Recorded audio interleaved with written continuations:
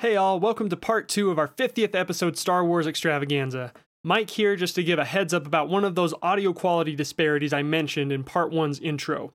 Agents of the Dark Side clearly didn't like what we had to say about The Force Awakens, so about halfway through that segment they interfered and messed up David's recording setup.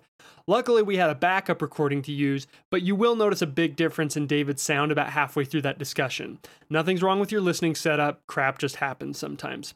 Both segments in this second half of the episode were absolute blasts to record, and I think you'll really enjoy them.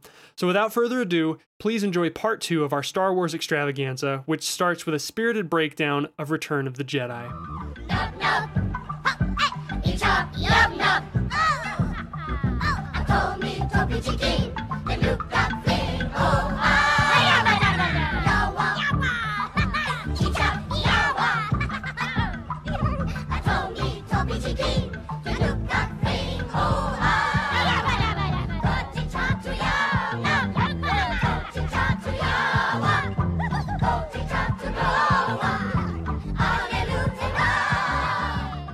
Welcome everybody to part 2 of our 50th episode, the Star Wars extravaganza, which finds us first discussing 1983's Return of the Jedi. You all know me from part 1, of course I'm Mike Emmel, and for this segment of the show I am very delighted to be joined by a pair of lovable, fuzzy co-hosts.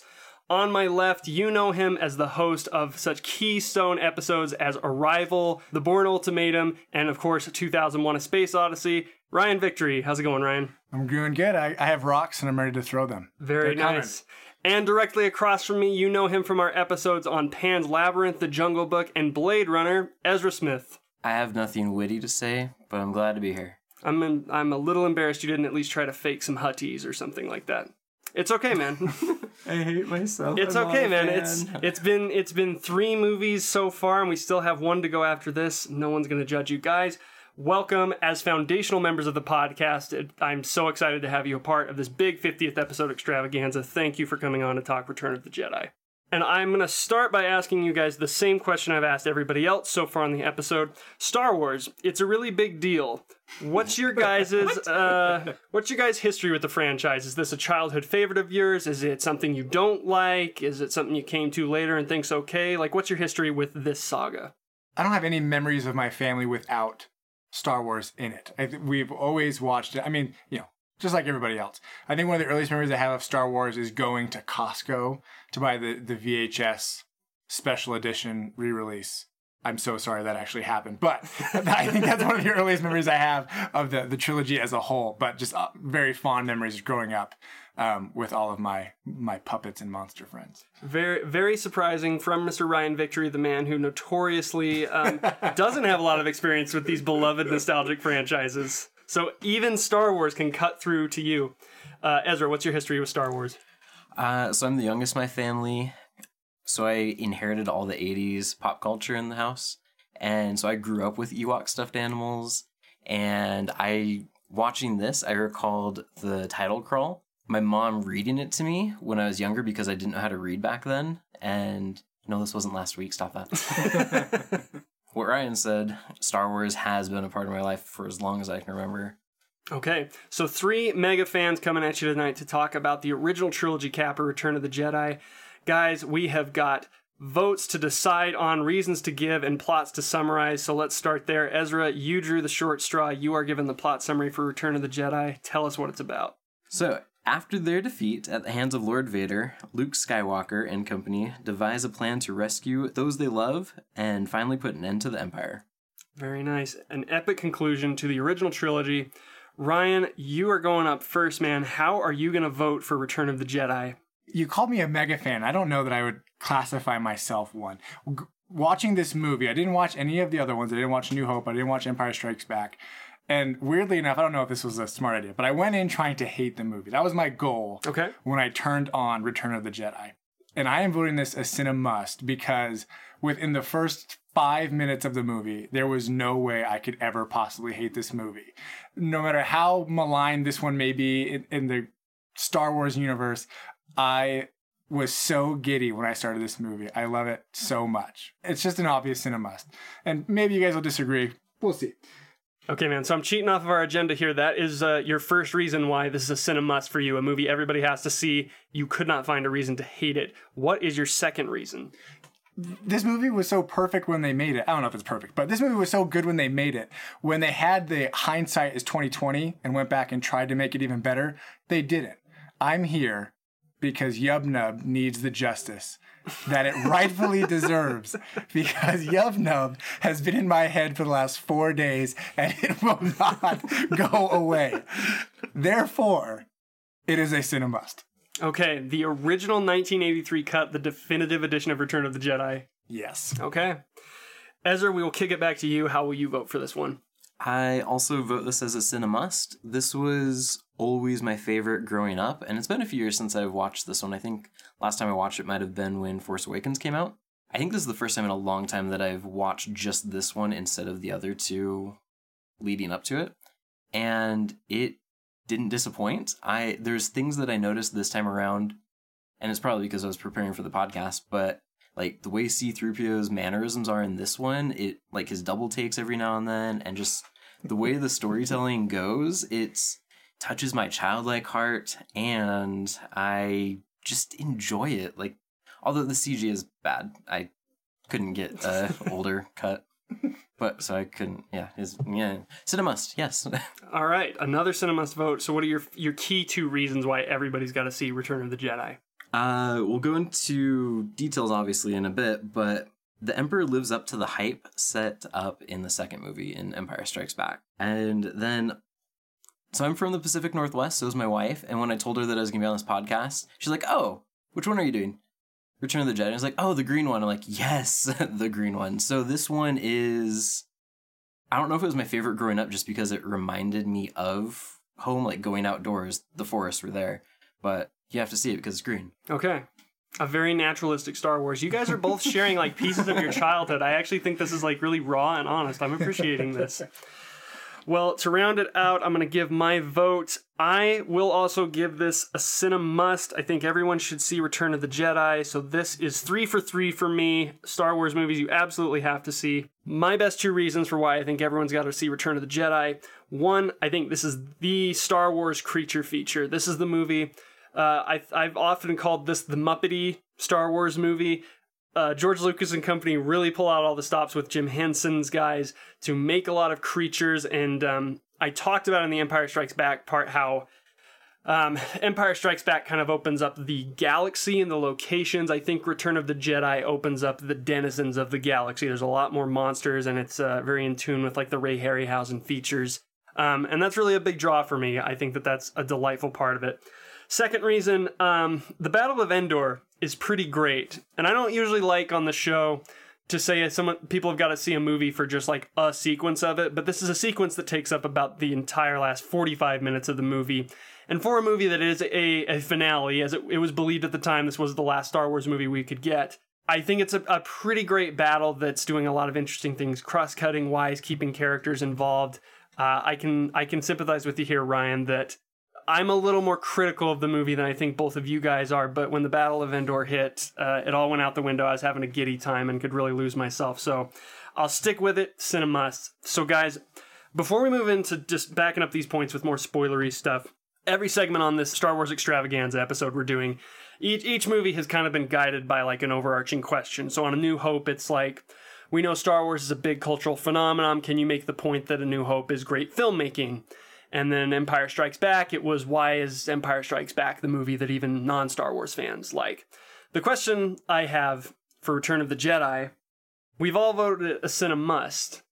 I feel this is the most maligned of the original trilogy. I think it goes without saying it's considered the weakest.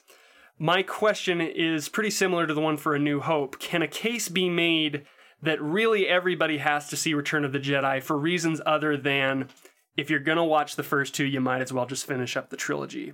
Does this movie speak to people outside of Star Wars fans or trilogy completionists? This is the big question that I think we need to address as we get the discussion going.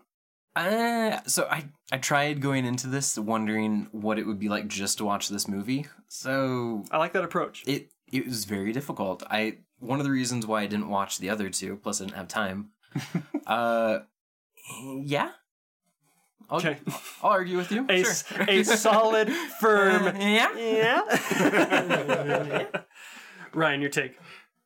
Yeah, I'm up to the task. Maybe a little bit more than but yeah, I'll take it on. It doesn't matter what two movies come before this. There are some compelling parts of this film. We'll get into it, but it is still very compelling, even in its own right. Okay. I cannot wait, and we don't have to wait. So, spoilers have been pretty all over the place in terms of this episode, so we'll just lay down our little clip here, and let's get moving into the discussion proper.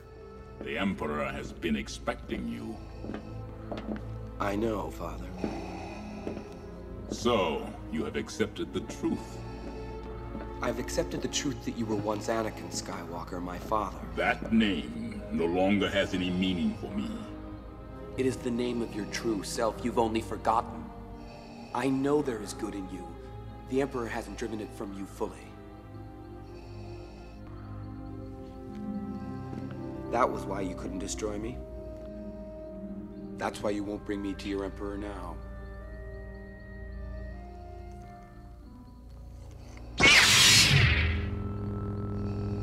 I see you have constructed a new lightsaber. Your skills are complete.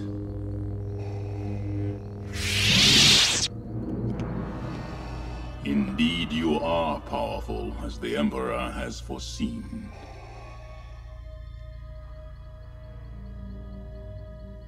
Come with me.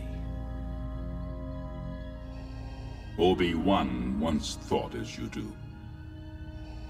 You don't know the power of the dark side. I must obey my master. I will not turn, and you'll be forced to kill me. If that is your destiny. Search your feelings, Father. You can't do this. I feel the conflict within you. Let go of your hate. It is too late for me, son. The Emperor will show you the true nature of the Force. He is your master now. Okay, guys, so rules have been established. We're looking at this as a very fun, essential trilogy capping movie, and it sounds like, while I do like this movie a whole real lot, voted it Cinemust, I'm going to be kind of the naysayer. So we've got a lot of points about things that seem to have touched us when we saw this when we were kids. Ezra has it as the green Star Wars movie, and I think we should put that off because I want to start with the beginning of this movie. Because to me, this movie is very oddly paced, and George Lucas admits this, that Star Wars is conceived as like one big mega movie, and then when George Lucas says this is too much to do in one movie, I need to split it into three, and I need to move some stuff around so I can get funding. So he takes the Death Star from the end of his spec script, he moves it to New Hope. That becomes A New Hope. A New Hope becomes a huge success, and Star Wars is reborn. So George Lucas openly admits that by the time he gets to Return of the Jedi, he's moved so much stuff around that he's run out of a lot of thematic weight. So we have the sequence on Tatooine is kind of inserted as a kind of a pre-adventure to the movie before like the big finale conflict starts. I think you can go one of two ways on this. I think that the Tatooine stuff either makes the movie or really breaks it as something that's like totally inconsequential. So what do you guys think of this sequence getting Han back from Jabba the Hutt? First off, I'll say something positive about the re-release CGI. I think one of the changes that he did make, because in the original there was just a static shot of the door and C-3PO and R2-D2, and in the re-release there's a little bit more camera movement, and it kind of gives you a sense of the scope of what they're going into, this hideout building that it is. Not that that has any really relevance to the story. I think it's just a more interesting shot. But you know what? A positive case for any special edition. But I just wanted to get at least one positive thing for the special editions part. But I think that's really where it starts, with a little eye coming out to have a conversation with C-3PO, the 6 million language master. It starts out fun, and you're just introduced in the movie with the adorableness adorableness? Yeah, sure. Adorability who? of the adorability of R2, R2-D2, who's yeah. just a sad little robot in the beginning of this movie, and clueless, lovable C-3PO. I think it's a great way to start this movie. And pretty much how this whole thing started. A New Hope starts with those two characters and really ingraining us into the world. So that's kind of a nice way to bring things full circle. Ezra, the rescue on Tatooine, what's your take? I felt like it needed to happen just because the way the last movie ended, where everybody sort of like failed at what they were trying to do. And so now this is sort of like some time has passed. They got this plan going on. And so I enjoy that this happened. It does feel like there was actually another movie that could have fit in between these two, where Luke was actually becoming a Jedi Knight and doing stuff. Because he kind of just does stuff in the beginning. And it's like, how did you know how to do that already? Where did this word knight come from? Yeah, it's... There's supposedly a year in between Empire Strikes Back and this one, I believe. Right? I don't think it's that much time because the end of Empire Strikes Back is Chewie and Lando leaving for Tatooine. So I don't think that it's a big space of time. Okay. I'm going to say something that might shock and amaze both of you. I actually really love this segment of the movie. Oh, I don't hate it. I just want more. Oh, I'm not saying you do. I say I opened it, kind of insinuating that I was going to dump all over it and that it totally derails the momentum of the movie. I actually really, really like it. It's kind of the linchpin of this point I have about this being the Star Wars creature feature, because I think most of the good creatures in this movie are all in the Jabba's palace section.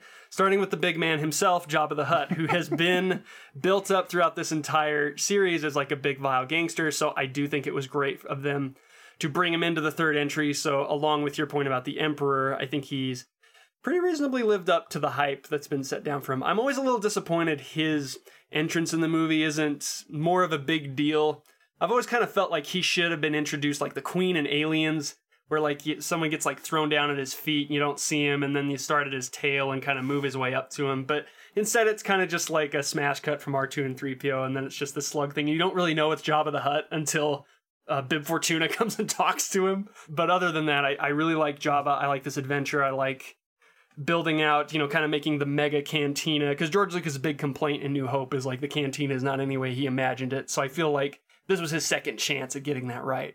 But also what you said, Ezra, I really like that this does set up the conflict in Luke, that he comes in all badass with his black robe and his laser sword, and he just starts taking people out left and right. And of course the conflict of the finale is Jedi aren't supposed to be adventure seekers and go for anger and hatred and violence, and that's all he's doing in this opening section. So it does make it believable that he could be tempted as the real finale of the movie kicks in.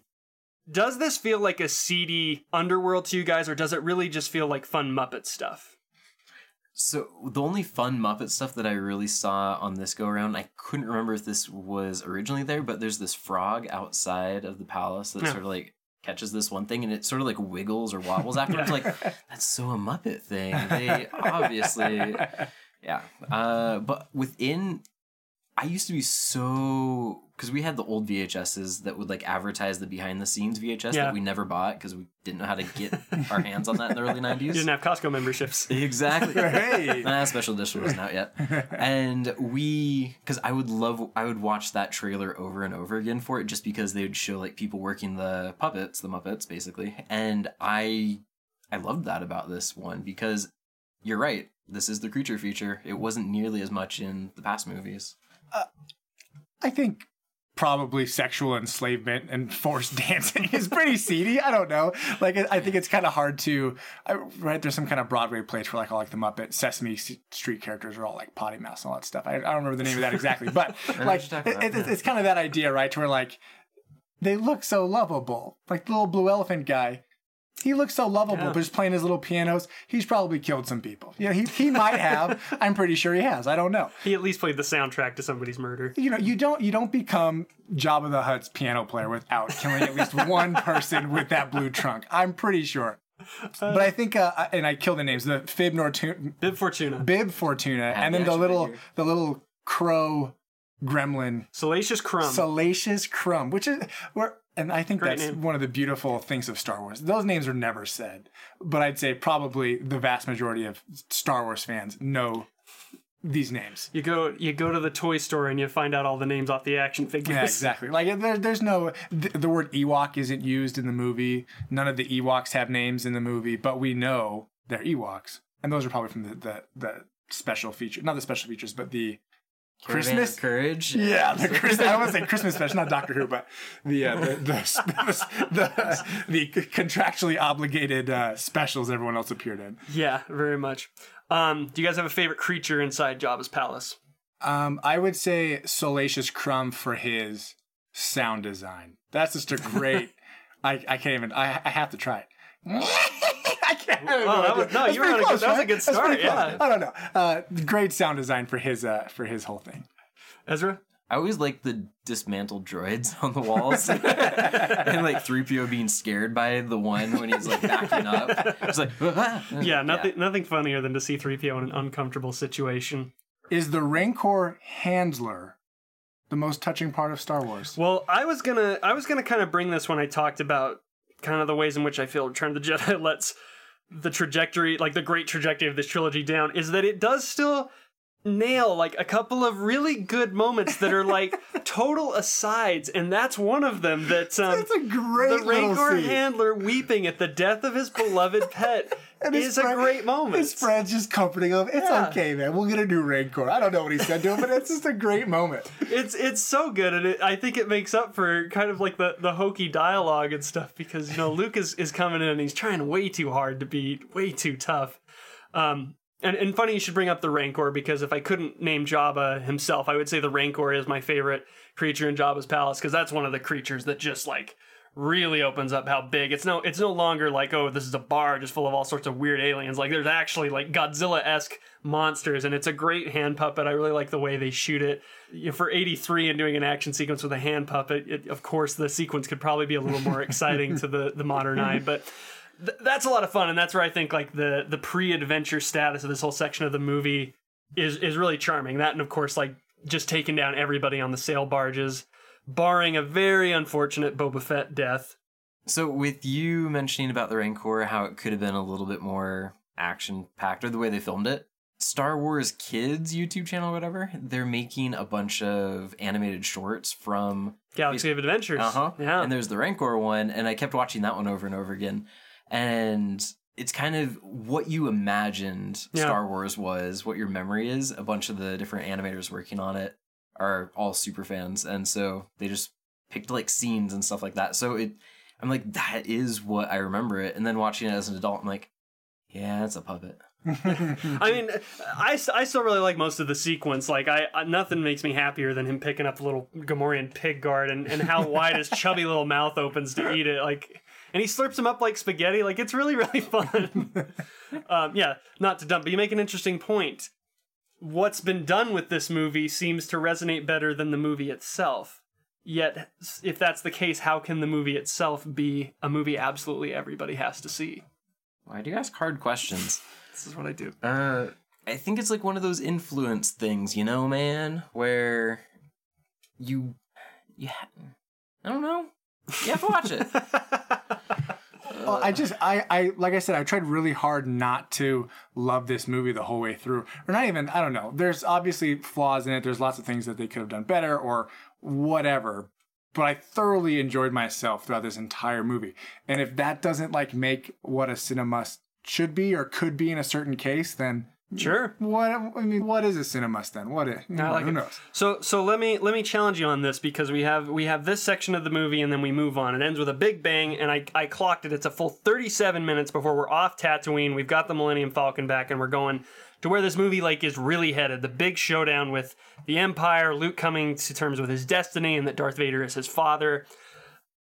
I think the middle section of this movie is a mess. And you, Ezra, had talked earlier about the there's like another movie in the in-between of like Luke Skywalker becoming a Jedi. I feel like most of the Endor stuff, while it is tied into the plot proper, feels like a side adventure of the Star Wars universe that got appropriated to being into like this big finale, because there's a lot of weird exposition, and then to keep characters busy, there's this thing that's fun with C-3PO being a golden god to the Ewoks. But you're also here, like, there's big questions. Darth Vader is Luke Skywalker's father. We've met the Emperor. Like, there's another Death Star. There's this huge showdown coming. why are we spending time on this and like a really overacted scene where Leia has to come to terms with being Luke's sister? Does the middle part of this movie still fall into your statement that you enjoyed yourself the entire way through? It's a very tough question. So let's just do like a quick high-level overview of what happens. Let's do it.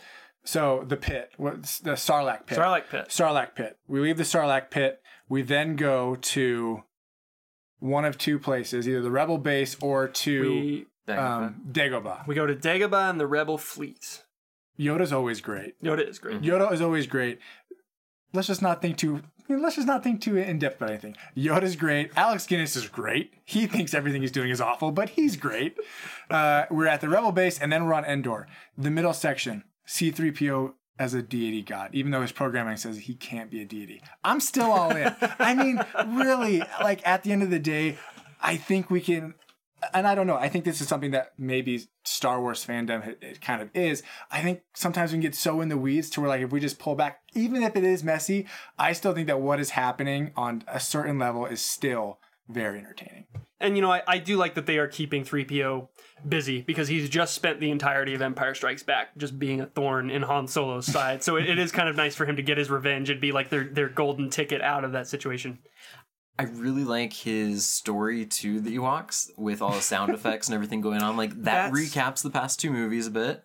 And then the Ewoks sort of like discuss for a second and then they cheer and he's like, what happened? It's like, we're part of their tribe. Yeah.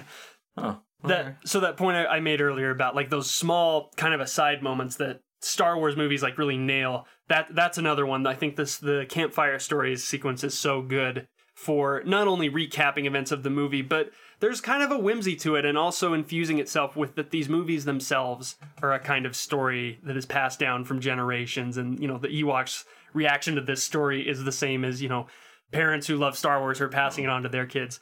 I guess I'll throw out the third one while we're talking about these moments that I just love. And I'm like, how is this great of a moment in this movie? During the Battle of Endor, we see an Ewok die. Two of them get blasted, and you have to deal with one of them trying to shake his friend up. And that's in the middle of this like really fun sequence of them like beating stormtroopers with rocks. I think that's a really, really good moment. So George Lucas says that these are for kids and how adults mostly complain because of this and that. And he's like, well, they're for kids. That's why I made them.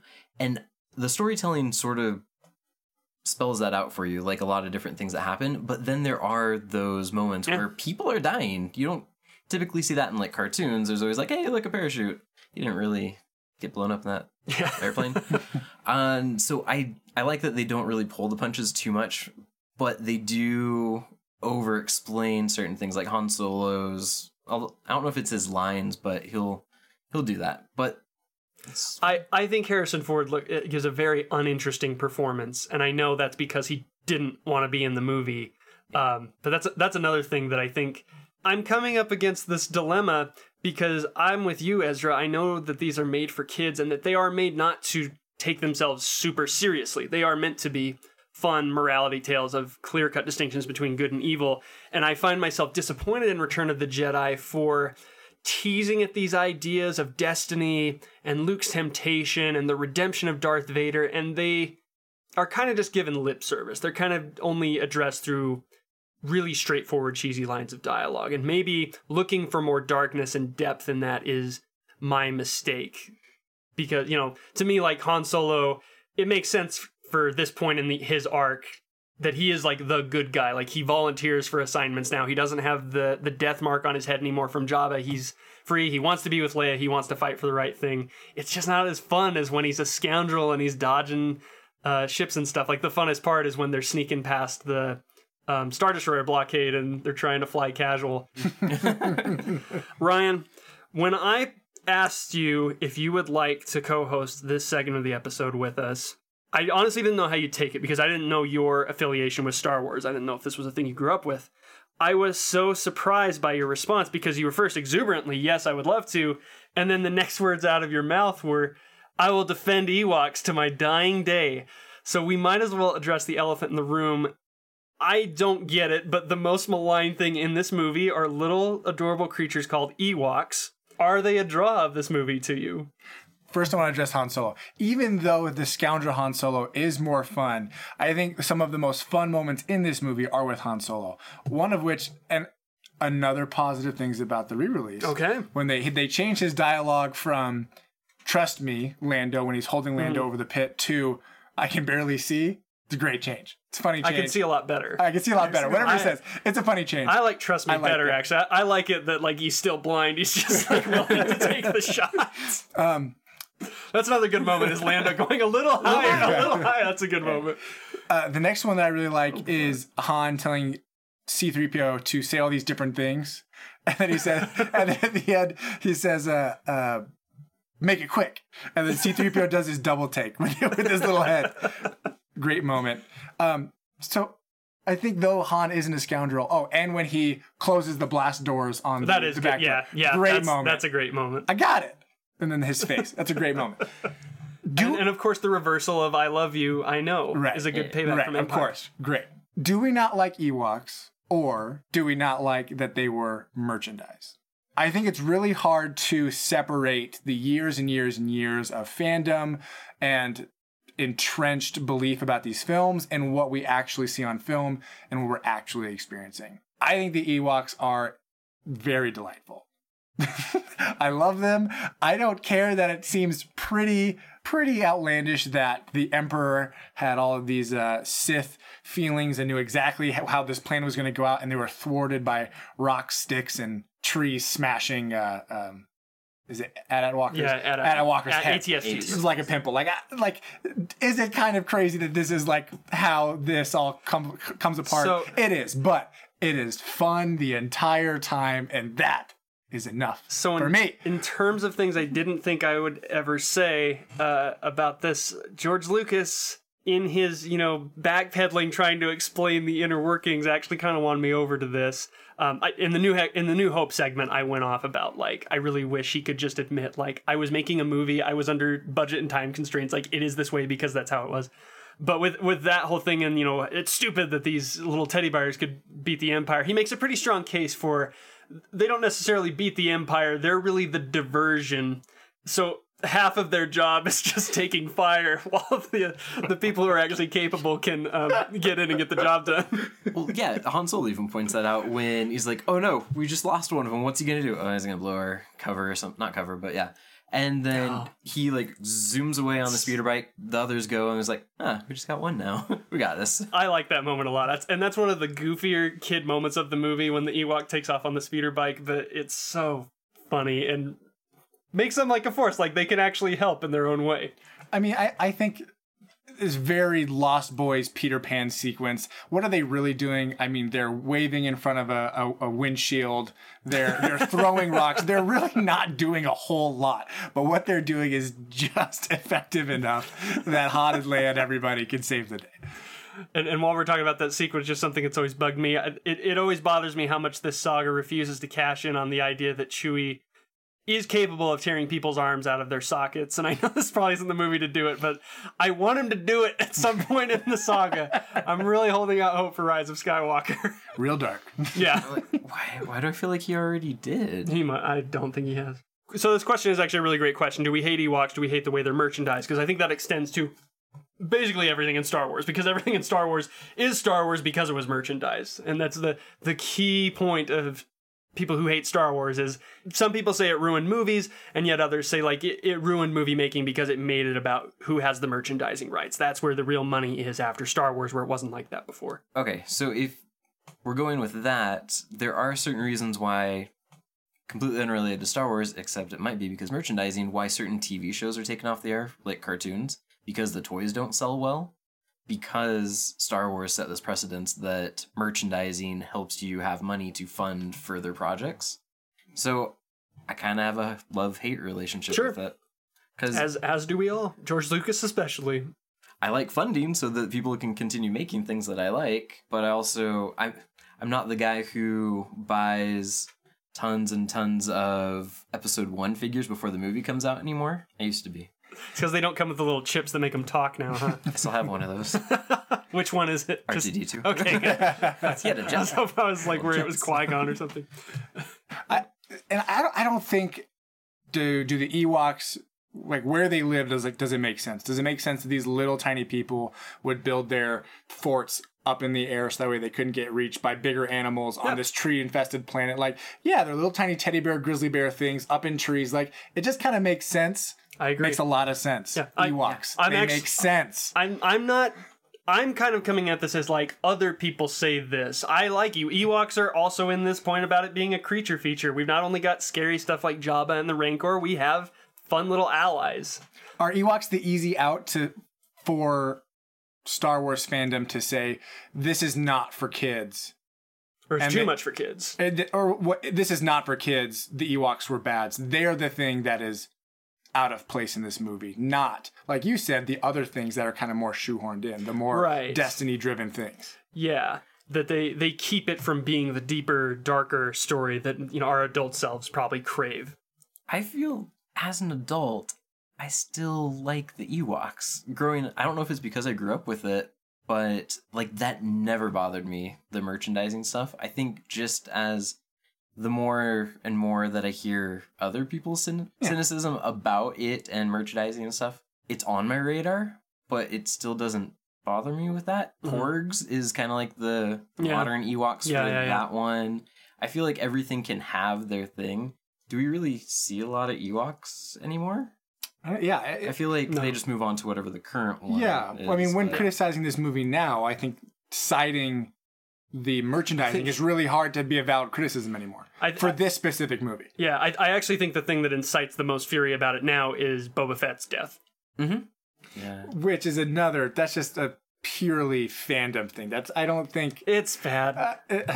So granted, though, I'm not going to hop on the train of, like, Boba Fett was a great character. I think he's very cool in Empire, but he needed to go someplace, and then Jedi just very curtly took him nowhere. Because Han bumps into him. Yeah, he's defeated by a blind moron and digested over 1,000 years. I mean, of course, there's all sorts of extended universe he gets out. We are only talking Return of the Jedi on this show. There's an after credit scene, don't worry about it. Yeah.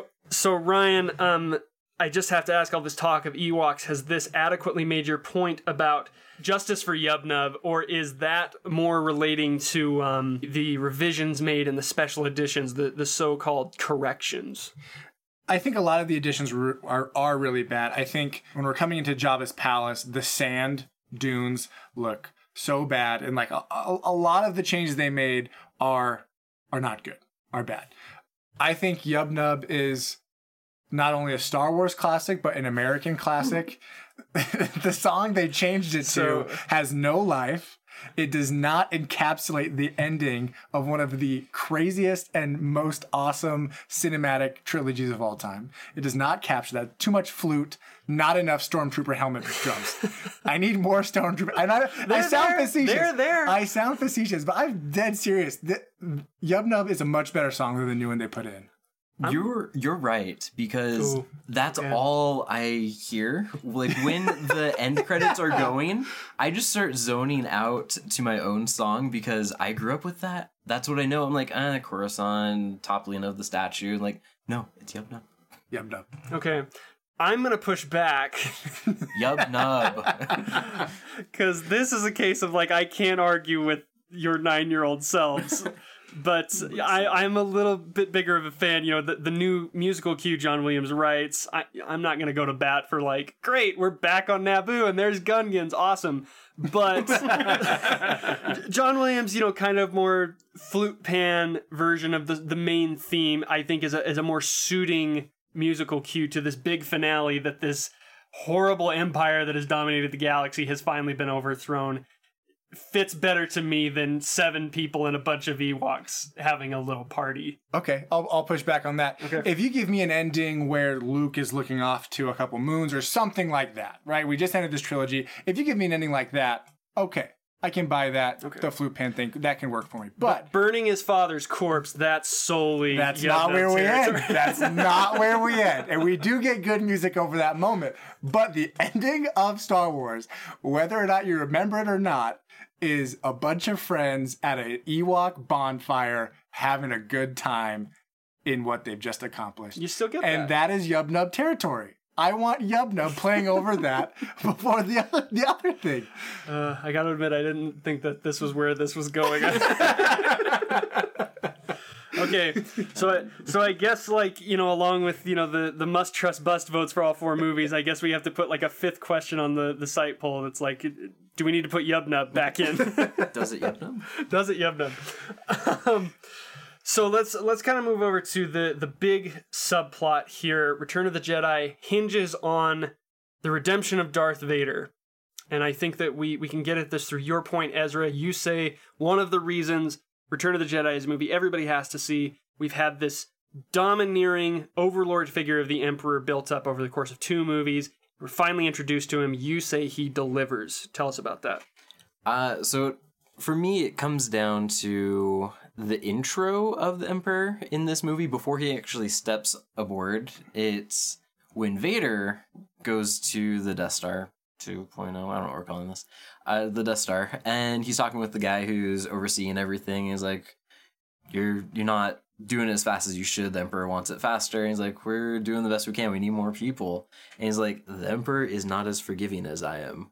And it's like, he's not as forgiving as you, the one who chokes people from galaxies away for, I don't even remember what it was. But, okay, I want to see that guy. And then as he's introduced more and more, you realize just how integral to everything the Emperor is. Because just watching Star Wars, I was always like, oh, Vader's the big bad. And then you get Empire and you see the hologram and you're like, okay, so Vader has a superior. And then you see how submissive Vader is to him. And, like, even when he realized, like, Luke was on the planet and he comes in and is like, I told you to stay over on the base or something like that. The Emperor was talking to Vader. And I'm just like, yeah, why did he, like, disobeying him right now? Like, he knows he could be punished almost, that sort of, like, fear within him. But he's like, my son's there. I feel like the Emperor adds way more depth to it. Just watching the movie, but without focusing on it, so like watching the movie to enjoy it, it's subtle, the things that happen. But when you're actually focusing on certain things or one particular character and how they interact with all these other people, then you start noticing how submissive Vader is to him and stuff like that. Ryan Victor, your takes on the introduction of the Emperor to the franchise? Yeah, no, I think that's really good.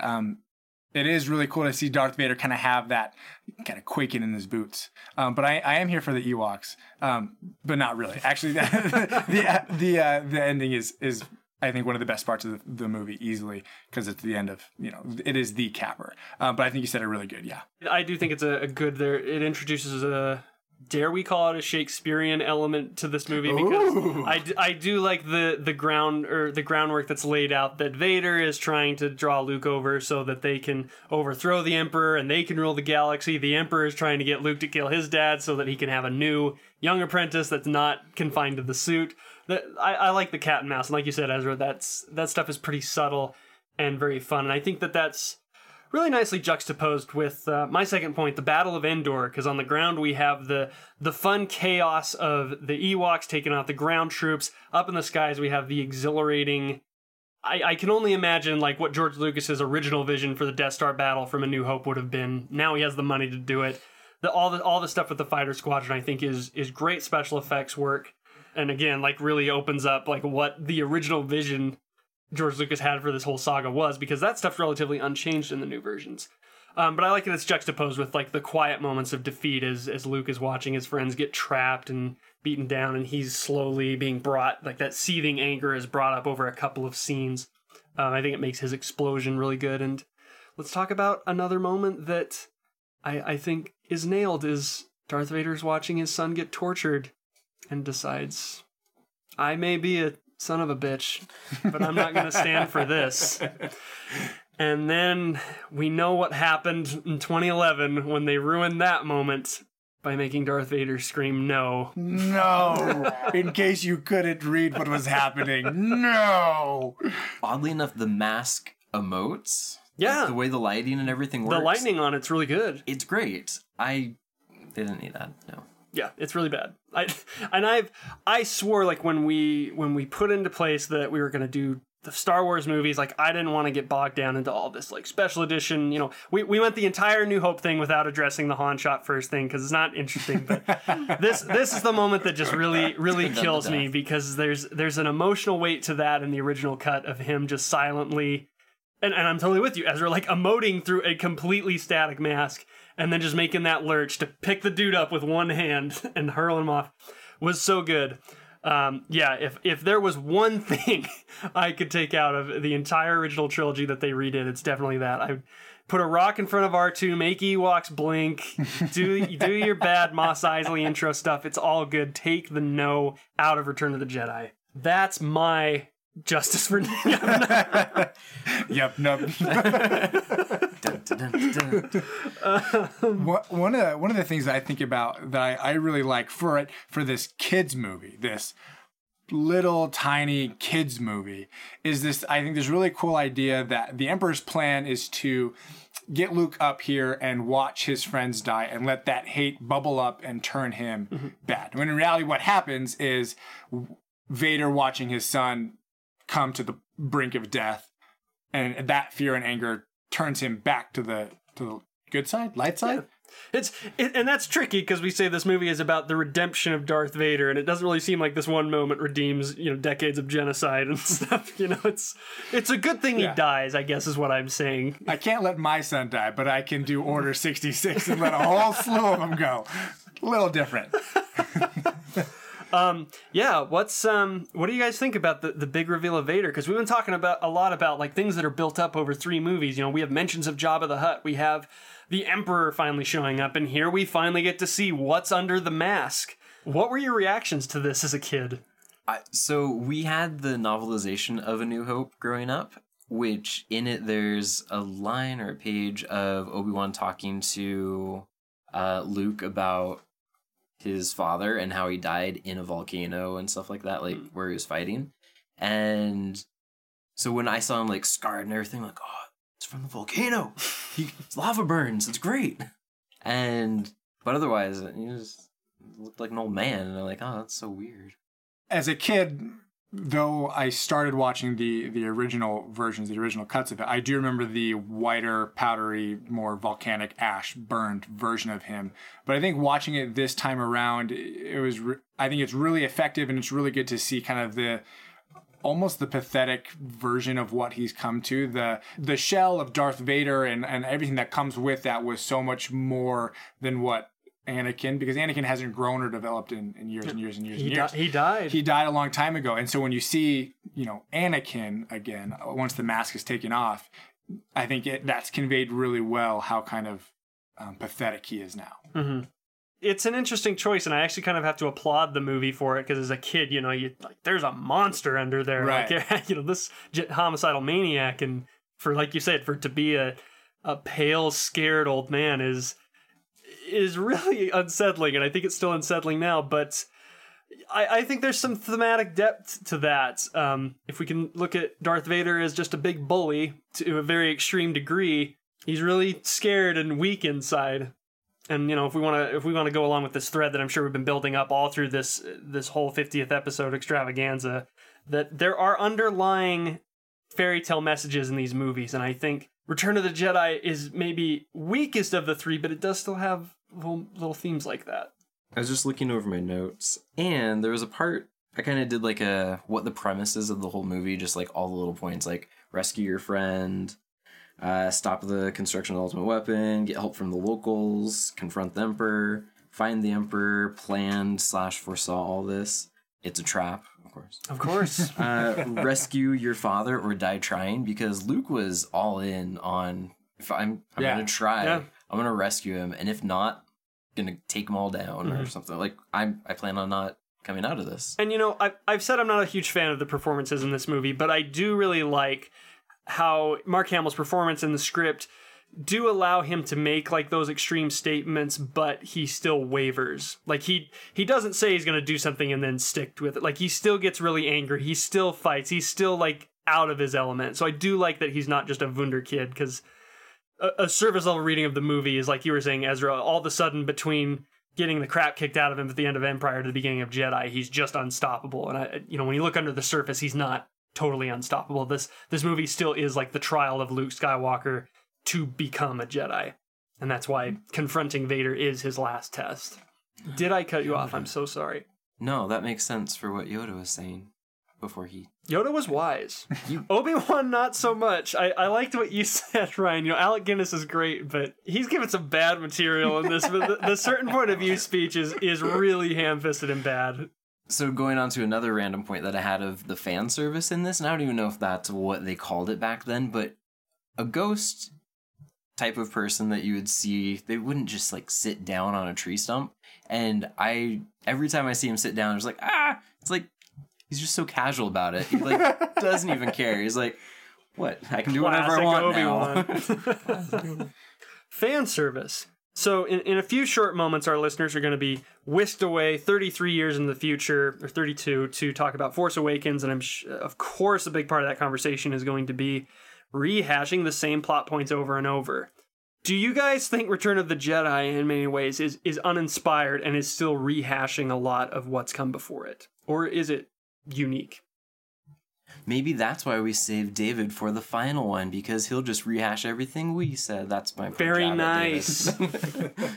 I'm going to say no, just because this is a different version of Luke than any of the two previous movies. So even though maybe some of the high-level elements may be the same, and maybe it might even be unearned because we haven't seen him develop into this kind of, hardcore Jedi that he is. But he's coming at it from a different angle. So I'm gonna say no. Okay, very nice. I think it's unique enough. So I was actually thinking your question that you just asked, because I wasn't sure what movie you were focusing on. We're all Return of the Jedi. Yeah, no, that's fine.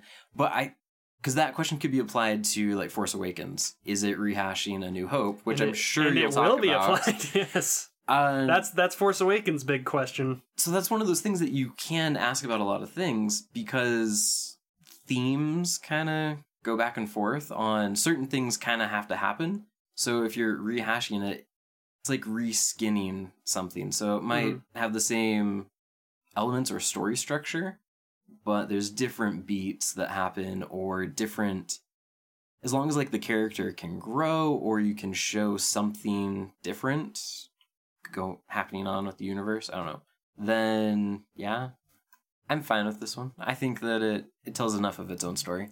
I also think that the scene where Vader and Luke are fighting and we get this tracking shot to the left, and we pass through like a staircase while they're fighting kind of in the darkness. When I think of Star Wars, I don't know if that was in like a trailer or like something that I watched, maybe like behind the scenes footage or something, but that is what I think of when I think of Star Wars, is that one shot in the darkness, the good and the bad, the red and the green clashing for the fate of the universe. So when I think of Star Wars, I think of that. So if there's rehash elements of this movie, I think those images alone give it legs on it for itself. Very nice. Okay, my final tough question. What, if anything, does Return of the Jedi do best out of the 4 Star Wars films we're covering on this episode? I just want to say Yum Num. I just want to say Yum Num. No, that's not the answer though. It's a really hard question, and I think that might be the antithesis of, does this movie stand on its own, or is it the ideal capper of the trilogy? I think it does. It's green. It's green. It's green. Have we adequately made that point for you? We spent a lot of time talking about Endor and its beauty, the last climate that Star Wars hadn't explored at this time. We had the desert, we had ice, we had clouds. The only thing left was trees. California, specifically. Is this the best on-planet aircraft chase sequence? No. Chase, maybe. Speeder bikes? Because speeder bikes is really fun. And I think, in both the speeder bike sequence and the Battle of Endor, like, the scale of speed, so like when the Falcon is flying through the tunnels of the Death Star, that stuff is just fantastic. Like the effects and model work on that is amazing, because as soon as they go in and they punch out escaping the explosion, like I'm still finding myself like gripping the armrest, because you can feel the enclosure of the space and just how fast these things are moving through. That's not on planet though. That's not on planet. On planet aerial bike motorbike chasing. chase, yeah, but there's not. I think it's like the only chase in a Star Wars movie, or from the original Star Wars movies. By default. it has the best on-planet motorbike chasing. Okay, Okay, if we're going that route, we did it. So can we replace the Yub Nub Justice thing with that point? So your new second point is speeder bikes are the best on-planet chase sequence in the original Star Wars trilogy. Far less passionate about that than you. What? Now, what was your one thing? What is your one thing? If this movie stands a chance at doing anything better than New Hope, Empire Strikes Back, and Force Awakens, I think it might be the creature work. Okay. oh, Yeah. I think that's it. I think, like I said, I love the space battle. I love the drama of the Emperor and Vader and Luke, but it's all better elsewhere, But the creature work, I think that's where this one really stands. I think it might beat the other ones that we're talking about. So this is all to say, and I guess this is the worst pace in the world to reveal it because I should have done it up front. My reason 2.5, even though I voted this Cinemust, is that I don't have the gumption to rebel against my own question.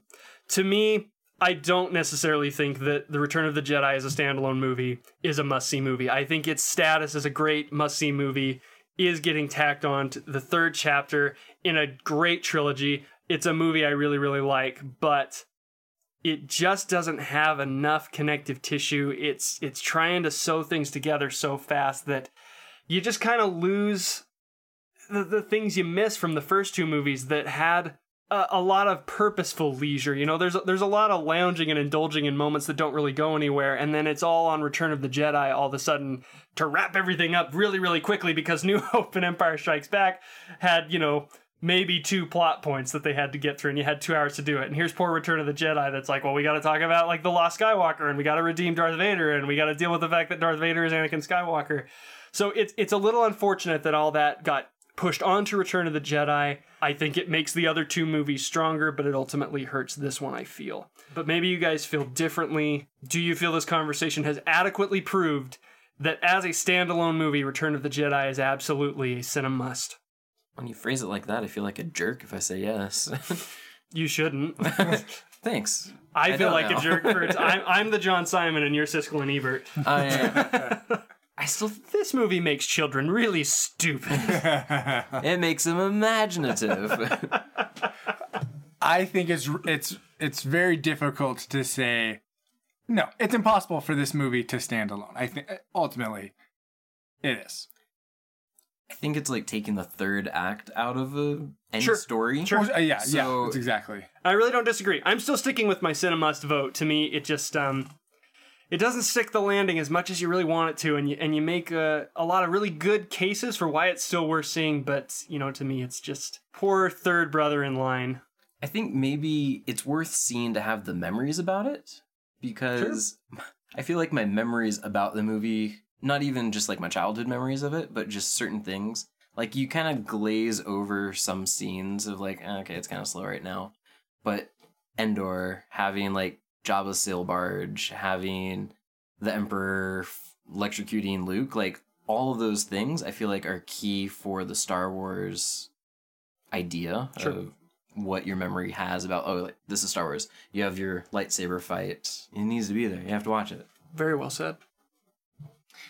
This is the dumbest thing I think I've ever said. But Yep. No? you not you have no. You didn't call your grandpa racist on this episode, on the show. He doesn't know what a podcast is. It's internet. I'm gonna fax him. Just due to the fact that you need the context of the father reveal. There's not much in the previous 2 episodes or movies. There's not much in the way of who his dad is or anything like that. But you need that epic, groundbreaking, pop culture shattering parental lineage reveal for this movie to have that context. I think the Endor stuff and Jabba's place and all that stuff, sure, it could stand alone, but just because there's the thread, which is the main thread still to this day of Star Wars, the Skywalker saga, is that Vader is Luke's father. So it can't stand alone. It's not going to happen. I love it. Well, guys, this has been lively, fun, and spirited. honestly, like a great conversation about a movie that I was kind of dreading talking about the most. So I owe that all to you guys. Thank you so much. Any final words about Return of the Jedi? I'm really excited for the smallest, furriest, yub-nub Ewok, David Sandu, to talk about The Force Awakens. I'm excited. David. I love you. Very good, Ezra. I hope you didn't have anything like actually like good to say, because I don't know if you're going to be able to top that. No. Have fun, David. Oh, thank you so much. Of course, feeding our beloved rivalry between Ryan Victory and David Sandu on this show. And yeah, very much looking forward to. He has taken every opportunity on about every show he's hosted to talk about how he's not cool with The Force Awakens being included in 1001 movies you must see before you die. So I am so excited to kick it over to him and Jonathan Smith for this final chapter in our 50th episode Star Wars Extravaganza. Ryan and Ezra, thank you so much for walking us through Return of the Jedi. Any final words to segue us over to that lovable little Ewok, Mr. Sandu? Yep. Yep.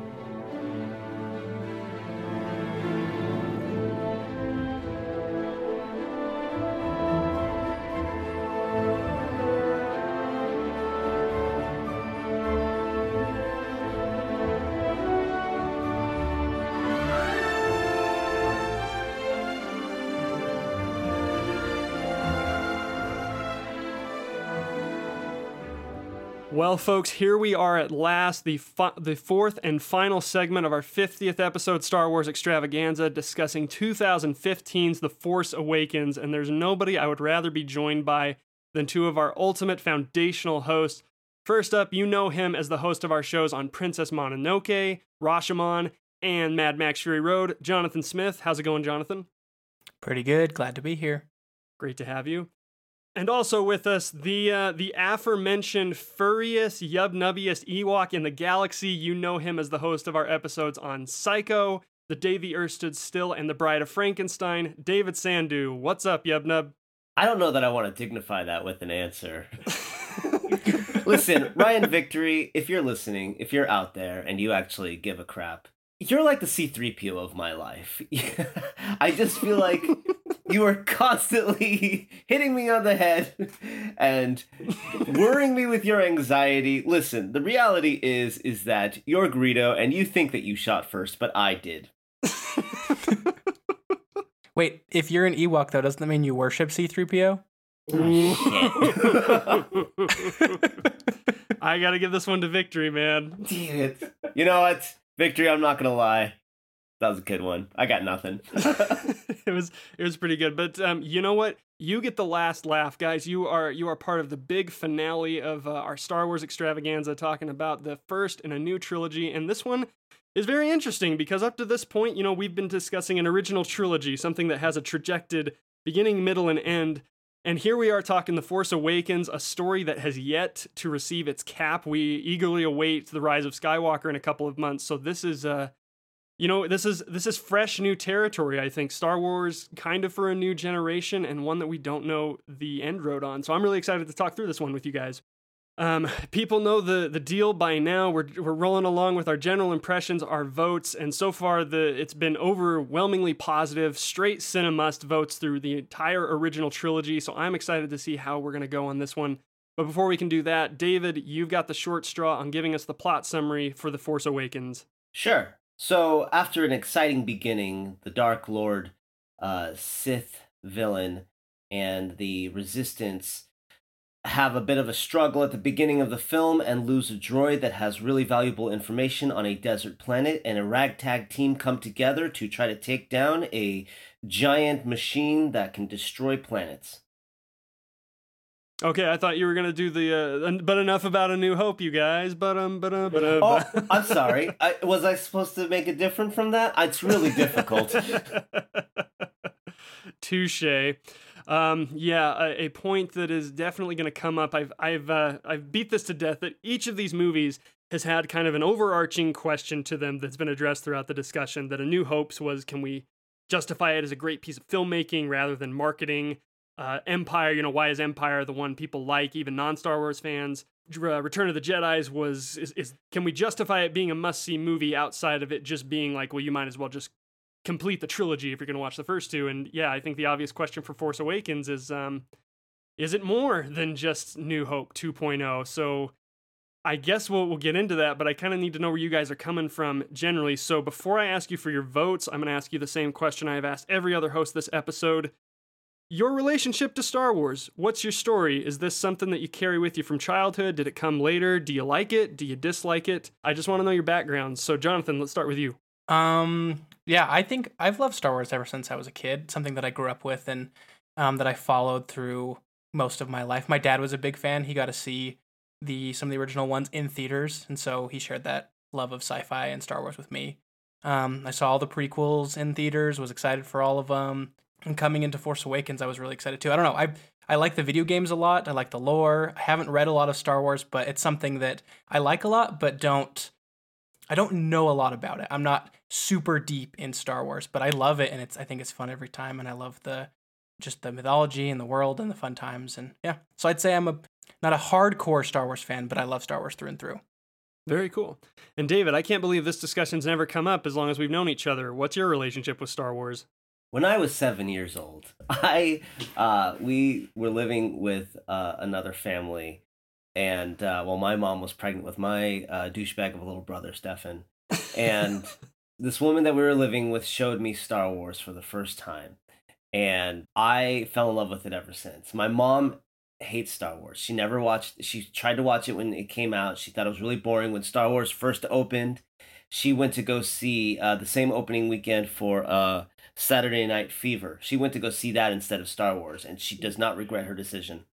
And ever since then, I've loved it. I was a huge fan as a kid. I watched those early CBS VHSs, and then I got the restored editions in the 90s, and actually think that those ones still hold up. And I've just been a huge fan ever since. The only thing is, though, I've never, similar to Jonathan, I've never really read, like, the extended universe. I'm not really interested in that too much. I do like the Clone Wars. I think the Clone Wars was a masterpiece. So I've watched all of that stuff, and I even remember watching the Ewok movies that I starred in as a child. And I've seen those. I own one. I own one of them. But I love it. I've always loved Star Wars. I recognize it's not a perfect franchise, and I'm not like one of those toxic fans. It's like, it has to be this way, but I love it, and I think it is fantastic. And I often think about, how old does my child have to be when I start showing them Star Wars? And what order do I show them in? Because I really want them to be surprised in Empire. Those are like the big parenting questions of this generation. I don't know if you've come up against that yet, Jonathan, as a father. Do you know like the appropriate age to show these to your daughter? Yeah, I've been thinking about that too. She's seen a couple Godzilla movies already, so we're starting her off strong. But for Star Wars, yeah, that's a good question. She's 3 right now, so probably not old enough, but in a couple years we'll get there. When she's 4, then she'll finally be able to grasp, like, what? Yep. Darth Vader, what? Well, guys, it sounds like I got you for the right movie. Quite the controversial entry in the series Force Awakens. No less controversial due to it being the only one of this new trilogy so far to be included in 1001 Movies You Must See Before You Die, which of course makes it eligible for our show and why we have tacked it on with the original trilogy. So you guys are fans. We got some positive vibes towards Star Wars, but that doesn't guarantee how you're going to feel about The Force Awakens. So I want to get your votes on paper official. So Jonathan, let's start with you. Cinemust, Cinetrust, or Cinebust, how are you going to vote for The Force Awakens, and can you give us 2 reasons why? Okay, so I'm going to preface this by saying I think I'm right on the line, but I still, after watching it again, I think I voted a Cinemust. Okay, so, movie for everybody. It's the kind of thing that every time I think about it, it kind of moves down, but then I watch it again, and it recaptures the magic for me. So my two reasons for why I would say a must is I just love the characters of this new franchise a lot. I love the energy and the excitement, and they're all great. And then my second reason is it's just a fun movie. It's something that I enjoy watching every time, and that's something that's kind of it's a tall bar even for movies that I like. Okay, man, sounds solid. David, I tapped you early on for this one because You wanted me to be a wet blanket. Well, there's 3 movies in 1001 movies you must see before you die that I think irritate you to no end, and they are Avatar, Guardians of the Galaxy, and The Force Awakens. And so I really needed to get you on to finally have your say. So let's get it out there, man. How are you going to vote for it? And give us 2 reasons why. First, I think we should clarify that. I mean, I get why Avatar is on the list. I'm not super irritated that Force Awakens. I am very irritated that Guardians is on the list. But we can move on from that. I am a very hard sin of trust on this movie. It's great. Okay. I mean, I don't dislike this movie by any means. I was having a good time watching it last night. But my 2 reasons is that kind of the same complaint that a lot of people have, which is probably a tired criticism, that it doesn't bring anything new, but not necessarily that. So I guess my two reasons is, one, I don't think that J.J. Abrams understands what the source material that made the original trilogy so special was. And it's more than just being a rehash. It's a fundamental misunderstanding of what Star Wars is, in my opinion, or what makes Star Wars interesting. And then the other is that it's I was there, we were all there in the theater when this movie came out, and there are these moments that landed so hard when you're seeing it in theaters that you can scream and you can shout and you're excited for, and they're super awesome. And when I've watched it again after that, they're almost awkward. It's a movie that's made for marketing and sensational moments. It was a moment in our culture that was absolutely wonderful, but rehashing it and people watching it after the fact, it's gonna seem awkward and weird. A lot like the Fast and Furious movie where Paul Walker died. Nobody's gonna understand that ending years later. This is gonna be so much fun because I'm gonna go sin a must on this as well. I think I take things from both of you though. I'm with Jonathan that I'm probably a little on the line. But my first point is pretty much gonna clone his. I think the new characters all rule. I think the best part about this new trilogy they've got going are the new characters that they brought to Star Wars. And my second point is actually almost a direct response to your second point, David, even though we didn't know about these beforehand. Amidst some admitted lows, I think Force Awakens delivers so many great Star Wars highs. I am totally with you that it's a movie engineered to deliver these like cheer-worthy moments. It's a movie engineered to be like, here guys, Star Wars is fun again. And I'm really excited to talk about when they work, when they don't, because I'm still really into them. And we'll talk about nostalgia and, that fateful night in December of 2015 kind of restoring hope to Star Wars fans.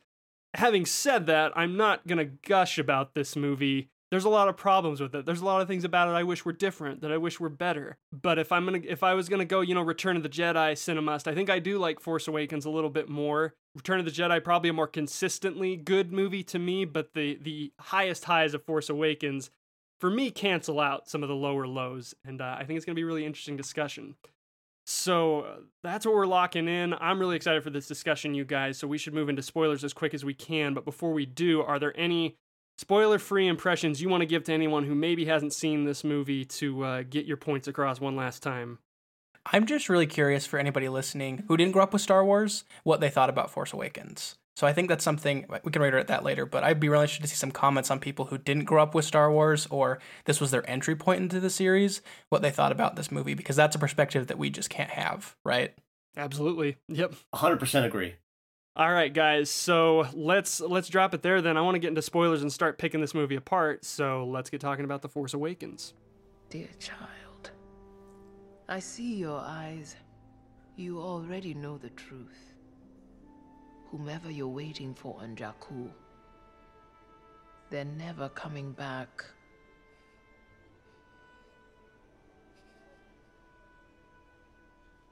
But there's someone who still could. Look, the belonging you seek is not behind you, it is ahead. I am no Jedi, but I know the Force. It moves through and surrounds every living thing. Close your eyes. Feel it. The light.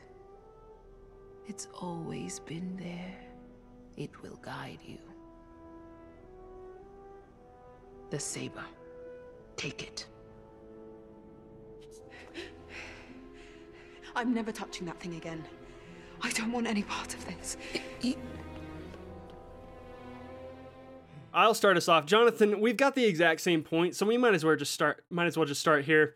The new characters, we love them. We think they're half the reason everybody's got to see this movie. Yeah, man, Unkar Plutt, he's just so freaking good. I love him in his chubby little fat suit. To me, The Force Awakens its popularity is piggybacking off of just how much everybody hated the prequels. And it's so funny because now that everybody kind of hates Force Awakens, the prequels have this rebirth happening where they're starting to get reassessed as, oh, they're trying to do something different. But one thing I do have to latch on to, as much credit as I like to give the prequels, because I don't like to rag on them. I don't necessarily like them, but I don't think they're the worst thing ever. You know, no character introduced in the prequels was really as good as the key set that we get here. And they are controversial in their own right. People sometimes overpraise them. So, Jonathan, I wondered if you had a favorite new character that you wanted to start this conversation off with. Ooh, a favorite new character. I'm a really big fan of Rey, actually. Aren't we all? I like Rey's character a lot. But the trio, Rey, Finn, and Poe, are just all wonderful. I love the actor and actresses that play them, and I love the energy that they have together. I like how Finn and Rey work off of each other. There's some great moments there. And they're just heroic, exciting, but still kind of vulnerable. And it's what drives the movie. It makes things exciting and fun, I think, is the starry-eyed Rey and the Finn trying to figure out the world and Poe just being awesome. So I'm with you. I love her. But let's start with just some heavy stuff, because Rey is a source of a lot of what I feel is some valid criticism. She has been called the Mary Sue character, who is good at everything, needs absolutely no help, and never fails. I wondered if we could bounce that idea off of her and see what we think. I think that there's an element of truth to that. Watching it again last night, really fresh in my mind. Not as fresh as you, but I mean, she is a great character. I mean, I have no. The movie is, I'm gonna come in with some of my criticism, but I mean, the movie is fun. It's a great movie. I think it fits well in the canon, and these characters are a lot of fun. But there are one too many moments where she is just great at everything. It almost cheapens any story arc that she does have, because it just seems like as soon as she got off the planet Jakku, I don't know, it just doesn't really feel like she truly struggles. So what's like the big moment for you that's like the most like annoying in that respect, that she's just so good at everything? It's probably when she actually what's the term I'm looking for? Controls Daniel Craig's mind. Oh, Jedi mind trick, yeah. Yeah, the Jedi mind trick. That, and then when she actually goes toe to toe with Kylo Ren, those two parts, I'm like I enjoy those scenes a lot. I really do. But I have to go like there's no way. Like, it doesn't, even within this universe, it seems unrealistic. So it's interesting to me because I think characters being good at things, people tend to just focus on physical things, but the core of Rey's struggle is emotional, and it's trying to find her place and see herself as something that's valuable. And I think it's really interesting because that happens despite her she has lots of these abilities and she's really good at things, but she thinks she's not worth anything, right? And I think that's a really interesting struggle that people don't pay as much attention to because we like to focus on, because it's an action movie, it's Star Wars, right? The physical stuff. And I think part of the problem comes with Abrams' inability to really explain his own plot. This might be too nerdy, but we're in a Star Wars podcast, man. There is no such thing. we're going in. We're going in. The idea is that when Kylo was in her brain, that did some things both with her and with him, and that she gained access to things that he knew that she couldn't have done on her own. I think that's kind of a shoehorned way to do it, but that is the explanation of it. It explains it more in the book version of The Force Awakens, which I have read.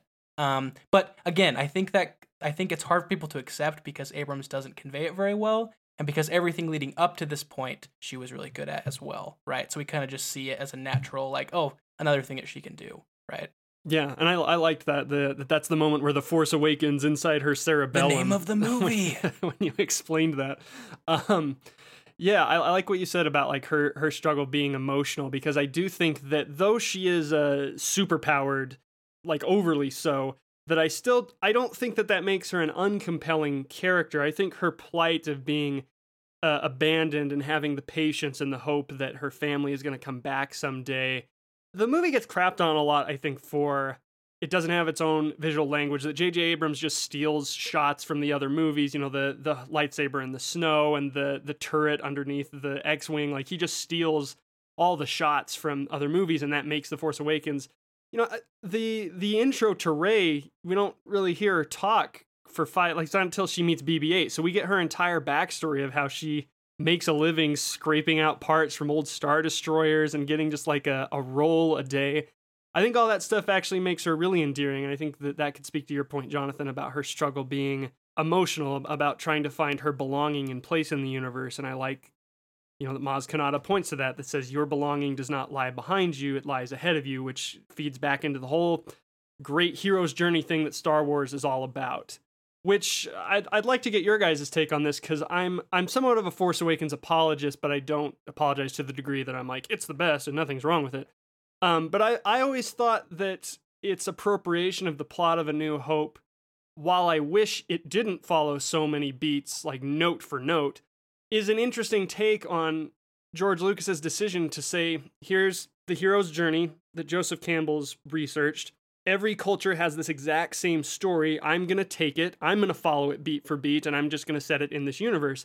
I was always kind of interested in The Force Awakens taking that and say, well, we can do that again within the same universe, but we can switch some things up. We can switch up low points. We can make our old mentor figure is now the figure who was least likely to become that. You know, we have Han Solo filling in as Ben Kenobi now, and isn't that an interesting progression?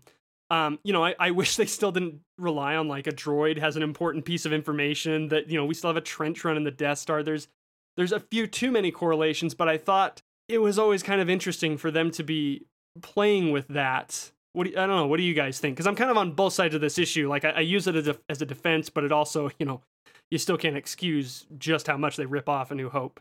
I mean, The Force Awakens, A New Force Awakens hopes, is really just a great cover song, in my opinion. It is a great, almost corporate cover song of like, we're going to give you the 4-quadrant movie that any Star Wars fan is going to walk out and enjoy. No Star Wars fan that saw it that weekend that made it on the top 10 of the most top grossing movies of all time walked away going that they didn't enjoy it. Now, if they go back and try to go back with a critical mind, yeah, they can rip it apart and do this and that. But everybody who walked out enjoyed that movie because that's exactly what they were going for. And that's what J.J. Abrams does best. Not as a showrunner, I'm not going to crap on his showrunning or when he writes movies, but when he is a director of a movie, he is incapable of an original idea. And he just always tries to do cover songs of what came before him. And that's what he does really well here. And I think that he does create some interesting characters. But, I mean, it is too much beat for beat, where they even call themselves out in the middle of the movie thinking that makes it all right. It's such a it's to the point where there's certain scenes that just feel incredibly lazy when they're talking about the difference between the Death Star and Star Killer. What's it called? Star Killer Base. Yeah, Star Killer Base. And I thought the exact same thing at that moment of like, okay, it's bigger. It's not, it comes off as trying to be, I think the idea was like, oh, well, we're kind of calling ourselves out, so it makes it okay. No, it's lazy. It's just pure laziness. And that's where the movie gets frustrating, because there are so many great elements in this movie that then just feel wasted and rushed in a movie that's fairly long. I don't know. Am I the only one who feels like that, or? No, I think I totally agree too. I think there's a lot of stuff that if they had just tried, even if they had kind of followed, like Mike said, the general hero's journey and had some beats from New Hope, there's others that you were like, okay, you couldn't think of anything else than this, right? Like, give me 5 more minutes and we can think of a better way to do this that isn't a shot for shot like redo of that other scene, right? And I think that's where it is. I think it's just there's some things that it can have the same feel and it can have the same, because we are starting the whole idea is that like, okay, we defeated the Empire, but evil doesn't go away, right? And it finds a way to keep coming back and the cycle of that history and things, and that's fine. But there's other parts where you're like, okay, but could we do this at least a little bit differently, right? Because we have these great characters, right? We have Finn, who is the stormtrooper that's, defected and all that stuff. And there's lots of cool ideas, but they're held back in some ways by time to go through the next plot hole, the plot loop that we need to match A New Hope. Yeah. And again, like to appropriate it in a way that's kind of interesting, but not, because, I think that's one of the most interesting things that they do is to take the faceless stormtrooper and give him an identity and, build this plot around him defecting is a really cool idea. And, I like that while we do have, okay, let's take a ragtag group, let's go to the Death Star and save the girl, that it's born out of, lower stakes, that Finn's really in it because he's friends with Rey. I think at this point in the series, it's kind of established that he has a romantic thing for her. It becomes less about, like, we're going to save the galaxy. That's Han Solo's worrying about, and Finn is totally about, like, I just want to get Rey back. And then when they get there, it's like, well, they meet Rey in the middle. She's fine. She got herself out of the chains.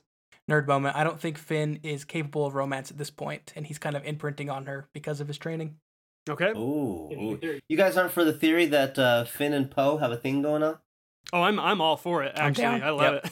I think that's actually, if I can start talking about like some of these great Star Wars highs, that TIE fighter escape is so good and gets you so giddy. So good. And it's so funny because when you pick it apart, it's to be those two guys on set that day and to be delivering the lines like, I saw it, shoot this guy, hey, it's good to meet you. It's super hokey, but when you get it with the freneticism of the TIE fighter flying so close to the Star Destroyer and that sound design coming back and John Williams music, it's a moment that all works, and I think it justifies them changing the script so that Poe doesn't die immediately after that, because you want to see that moment where those guys hug it out again. Yeah, but I think that's one of the things that's hard for this movie for me, is that the movie itself, on its own, doesn't earn a lot of the emotional payoffs it wants you to feel. If somebody who's never seen any other Star Wars movie, I'd like to know if it does have that payoff. Because it feels like some of it's just, what this movie is? This movie is a great collection of YouTube clips. Because you can watch a lot of these YouTube clips and have an exciting time, and it's super great, and it looks visually awesome. The characters are a lot of fun, but there's not a lot of emotional weight. The only emotional moment in the movie is when Han dies, and a lot of that is piggybacking off of 3 movies and years of us being in love with Han Solo, right?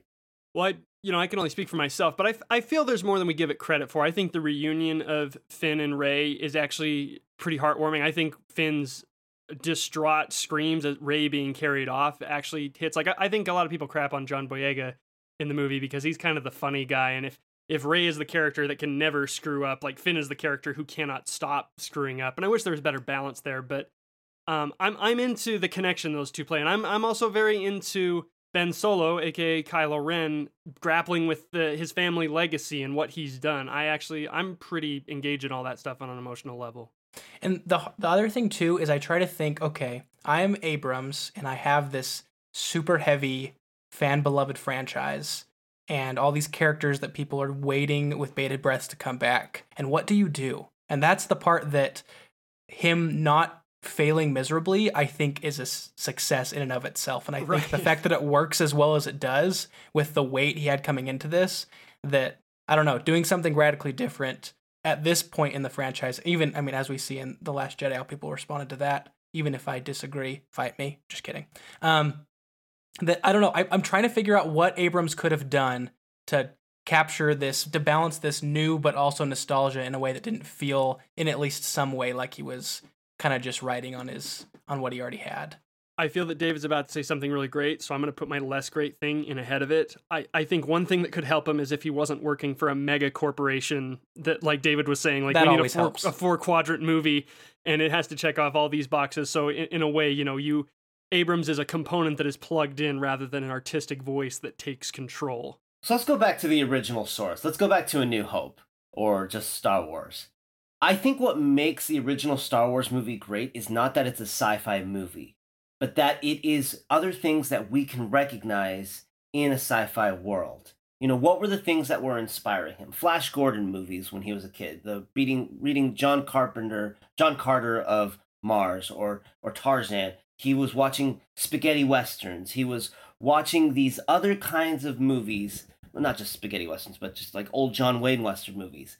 And he took those and he made Tatooine and the cantina scene and all of that a really great. My favorite of all Star Wars is that first act in the original movie, because that whole Tatooine section is so well thought out, and it is a complete Western movie in space, which is really exciting. Jakku has none of that kind of energy, because I think what's happened is that a lot of people who've grown up with Star Wars are looking back at Star Wars being the source. But what made Star Wars interesting was that it wasn't a bunch of other sci-fi that was the source. It was pulling in and mixing genres. What Tarantino is doing now, right? Like Tarantino keeps mixing genres, and he comes out with these movies that seem really fresh and interesting. While even Marvel does this to an extent. While Abrams here, I feel, is just riffing off of what we already know because it's the safest path to take. Could he have done something different and failed? Maybe. And I don't know, maybe we'd be crapping on him for it and say, why couldn't he have done something else? You know, it is a tough thing. I think I sympathize. J.J. Abrams was in a really tough position.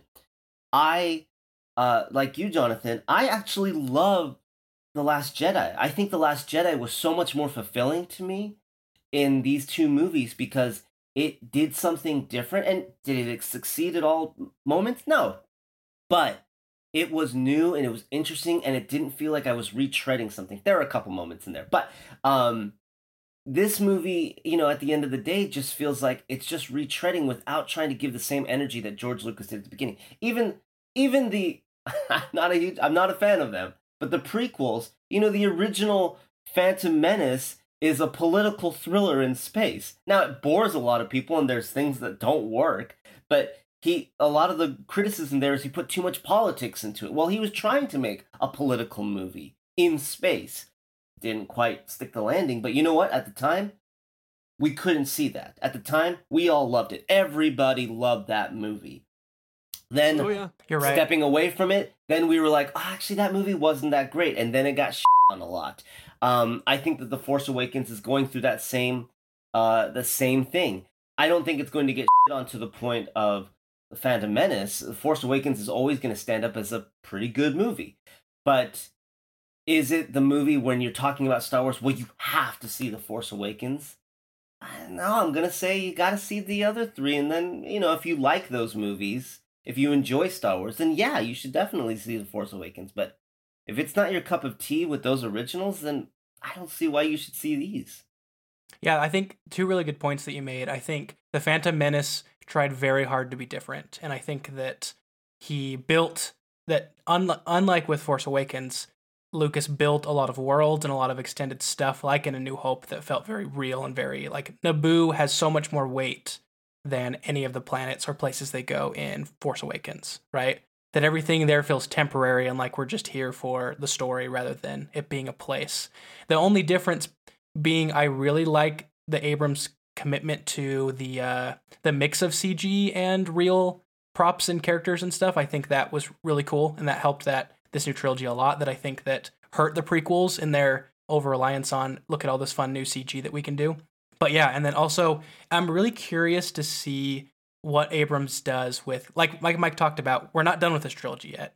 And Abrams is doing another movie in this trilogy, right? And he's been on record a couple times talking about how some of the stuff that Rian Johnson did really inspired him to try to step outside of his own comfort zone and do something different. And I know those are just words, but I'm really curious to see if he can do it, because that would be such a big step for him. And honestly, it could be a way for us to be like, okay, you know, you're kind of forgiven a little bit for doing this in Force Awakens because you gave us, like, I want him to give us an awesome movie in Rise of Skywalker and show that he can do something more.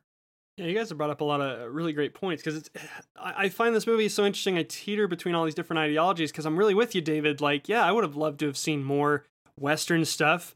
But at the same time, it's like, is it the worst thing that a Star Wars movie is inspired by Star Wars?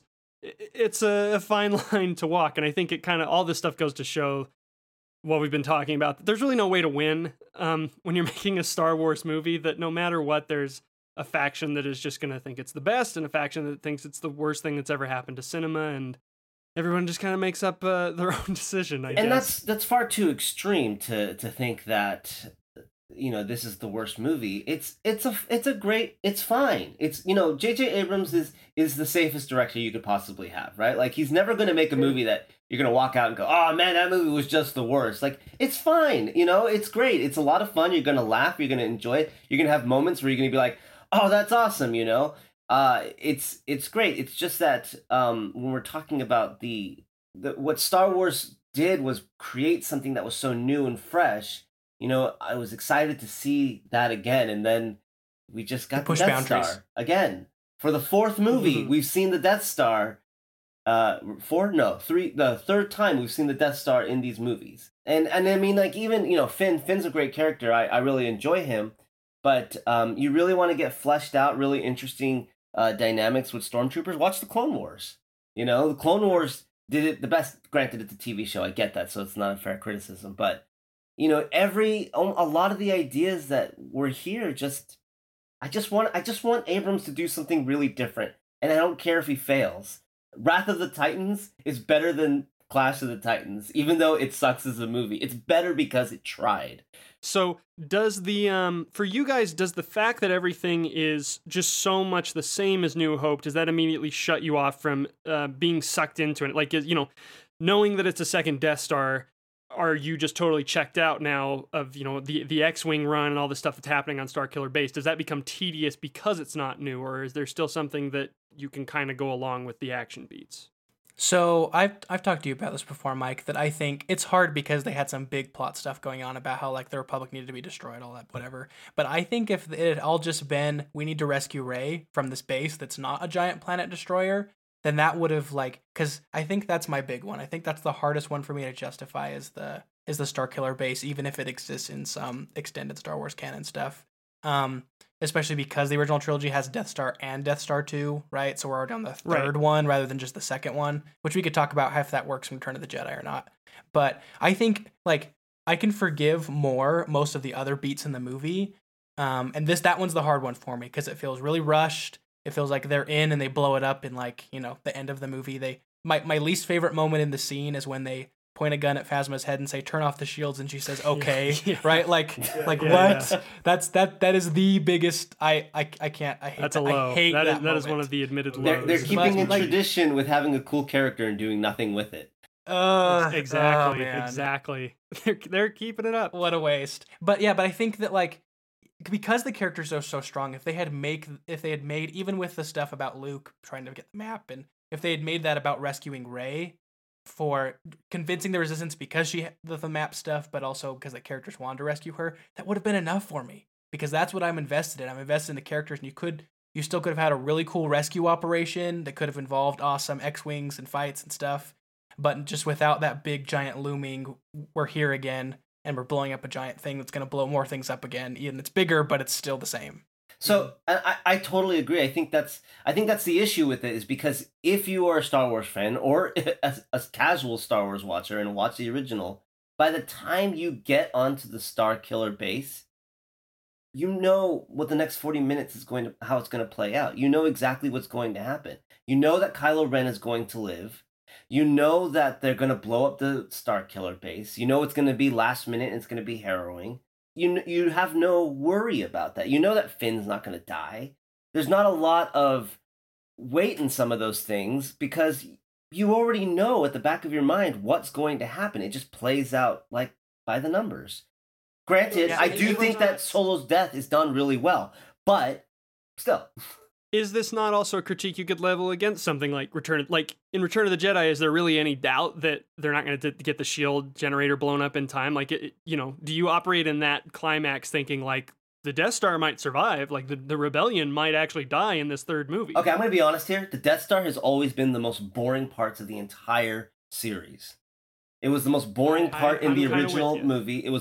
That part was the most boring part in Return of the Jedi. It's the most boring part here. Return of the Jedi, what makes it awesome is the fight between between father and son. It's so emotional. That scene is so great. And the conflicts between Finn, Rey, and Han and everything are so interesting on this planet. But the actual Star Killer and Death Star portions are just always so boring to me. So I've got you here because I totally agree. And I think that's actually, to go back to this point about like this reappropriating the hero's journey structure, I think it's kind of genius that the big assault on Starkiller Base is not the focus. That the focus is the rescue mission. It's the Han Solo stuff. It's will Rey defeat Kylo Ren in the lightsaber fight. Like the stuff with Finn is shot as like a side adventure to be like, this is the big battle that's going on, but we know it's not like the thing that you are the most interested in. The way in A New Hope, it is the thing you're the most interested in. And Return of the Jedi, what you're most interested in is what's going on in the throne room. So I think Force Awakens is more tapped into like what's more interesting than people give it credit for. And I even think like the X-Wing fight has a lot going for it. I think that shot from inside of the cockpit, I think it's inside Poe's cockpit, is really good. And it's not something we've seen in a Star Wars movie before. Like what it's like to actually be sitting in the chair with TIE fighters all around you and missiles incoming and turrets and how frenetic that is. I don't think that stuff gets enough credit. That's totally fair. And I think in the end, that's why it still must for me, because I think everything else around this incident is really good. I like the interaction with Han Solo and his son and Kylo. I like the rescue mission. There's lots of fun stuff there. And I don't know. Yeah. But it definitely, I completely understand 100% how like they could have just not, and it would have been kept all of the good things and we wouldn't have had anything to worry about. Oh yeah. And like you guys are saying, not that hard either. Like some extra rewrites kind of wash all this stuff away, but whether it's the production schedule and Disney saying like this is coming out Christmas 2015, so deal with it. You just have to give us a hit. If you don't give us a hit, I can only imagine what they threatened J.J. Abrams and Kathleen Kennedy with. Well, it's like the action medieval stuff. It's like the action movie always having the terrorist with a nuke at the end, right? Like it's something that people pick and then they're like, oh yeah, we'll just do this. And I think Star Wars is falling into that. I will argue there is one cool thing the Death Star's done, and that's when it shoots the planet in Rogue One. That part's awesome. But besides that, the Death Star's done nothing cool. Well, it's done cool stuff, but I'm with you, David, that it's oh no, you know kind what? of That's always a good been point. like the least interesting thing. The Death Star was the most interesting in was Rogue new. One. I think that they actually utilized it the best in that movie. But, okay, another point of just how I feel like they're just trying to get moments and try to play with your emotions in ways that are not entirely effective is, and this is probably one of the parts that bugs me the most. I can forgive almost everything in this movie except for this scene. Why the hell did we not have a scene where Leia and Chewbacca embrace each other at the end? Oh, right. Why does she hug Rey? Someone she has never met and she knows nothing about. And Rey has absolutely no idea who this woman is. And yes, we could say, it was the Force, it was this connection, it was that connection. Bullshit. She just lost her husband. She knows that her son is now worse than ever. And Chewbacca just watched his nephew kill his best friend. And they walk. It's not even that they're walking in different directions. They walk right past each other without even acknowledging he's in each the other. foreground. And it's that moment that really hit me, was like, wow, that's a real fundamental misunderstanding of who these characters are. Yeah, man, you won't get any arguments here. That is a huge misstep, and definitely, I think every fan keeps like a list of like the top 10 things I would change about Force Awakens if I had creative control, and that if it doesn't top the list, it's probably in everybody's top 3. Yeah, they can keep Starkiller Base, but that I actually forgot about that, and I feel bad that I forgot about that because that's pretty bad. Actually, this sounds like a fun game to play really quick. So would that be like the number one thing you would change, David, if you could change only one thing about the movie? Probably. Okay. I think that would be, because if I were to change others, then maybe that scene wouldn't have happened necessarily. But if the movie as is, yes, that scene would have made a huge difference. That's where you could have had your moment to cry. Jonathan, one moment you can change in Force Awakens, what would you do? Since you already picked that moment, I'll pick the Phasma moment. Okay. I hate that moment so much. It is really bad. Honestly, and this is really weird, if I could change one thing, I might have had R2 go off with Luke, because, you know, it's a movie you can't help but rewrite in your head. To me, like, there's such a cool missing shot from this movie at the very end when Rey and Chewie land on Ahch-To and she's climbing the steps. And how cool would it be if the camera's tracking left and then around the corner of a rock, standing as a sentinel, you see the old figure of R2 keeping watch It's always bummed me out that that's not in there. That's a good one. And Luke needs company. But Jonathan, this is actually something I'd like to talk really quickly about because we talked about it last night off mic. And this goes back to what you said about Abrams has a story that's like there, but he doesn't convey it well visually. To me, the movie is so much more interesting if the First Order is not just amazing and well funded right off the bat. If the movie starts with it kind of being like a terrorist cell that's kind of getting its legs, and that Kylo Ren has been drafted and is the secret weapon to getting it to where it needs to be. And you know, I'm actually Starkiller Base aside, like I'm fine with Starkiller Base. Like if we need that beat of the Republic being destroyed and it gets us there without having to waste a whole movie's worth of exposition, that's fine. But I want that to be like a real shift in power from them, where they finally like come in control, and instead it's kind of just like they are the Empire, and then they blow up these planets, and they're still the Empire. And that's what they're doing. That's the problem. That is the story, but he doesn't convey it very well. The First Order is supposed to be hiding and be in secret, and nobody believes Leia that they're a problem, and that's why she's not in the Republic and why she's fighting this resistance now. But they don't convey it very well in the movie itself. So the moment of the Republic being destroyed is like kind of random because they haven't really talked about it, whereas that could have been an interesting twist on the Death Star, right? Of, oh, it already does exist, and oh, it already just did what it was needed to and destroyed everything, right? I guess that's what happens in A New Hope, though. So I don't know. Anyway, yeah, but it is. But that's like that is the story there. When Hux gives his big speech about the First Order, that is them saying we're going to be a power now. This is our time to finally be the Empire again. It's that he's working so much with like the Star Wars tropes and the things that we know and feel that it already feels like it's Empire versus Rebels again. But the dynamic is what you wanted it to be. He just doesn't convey it very well. Yeah, because if that scene, I like that speech scene. I think that Domhnall Gleeson is like really hateful in that moment, and it's really stepping into the shoes of like the new Tarkin. Yeah, if that moment was conveyed as like that is the combined force, like that's the entire First Order, I thought that would be really cool. But it's shot in a way that gives the impression like here's like Group A and groups B, C, D, E, F, G are all because we see those kinds of shots in Star Wars all the time, right? So we don't think about it that way. When we see stormtroopers interact around, everybody knows about them. I mean, it's exactly like the other movies where it's like, oh, it's a stormtrooper. They should be shocked to see like, wait, when they're on Jakku, we should see people reacting like, the heck are those? Are those stormtroopers? Like, those shouldn't be around anymore. They literally keep showing the relics earlier, but yeah, it's not conveyed at all. It feels like they've always been in power. Yep, they should be myths like Luke and like how Rey says they're all like, did that all really happen? The stormtroopers and stuff like that should feel the same way to people. Not that this is a bad thing, because of all the movies in this run that we're doing, I think this one does invite the most controversy. But we've also talked a lot about, like, the movie's still fun, and really I think that Jonathan and I, we're cinemusting, and that's kind of what we're falling back on. It's like, we have so many problems with this movie, but it's still fun. To me, my cinemust vote comes more from a place of like, well, there's no one I wouldn't recommend it to. Like, it's fun. I'm not saying it's a masterpiece, but it kind of hits you where you need a Star Wars adventure to hit you. So if I could shift us to just a couple moments that we can speak highly of, what are some of the funnest moments in this movie for you guys? And I think it would be interesting to start with you, David, if there are any. Can I go back for a second? So absolutely, the movie is fun. We look forward. We've all established that the movie is fun.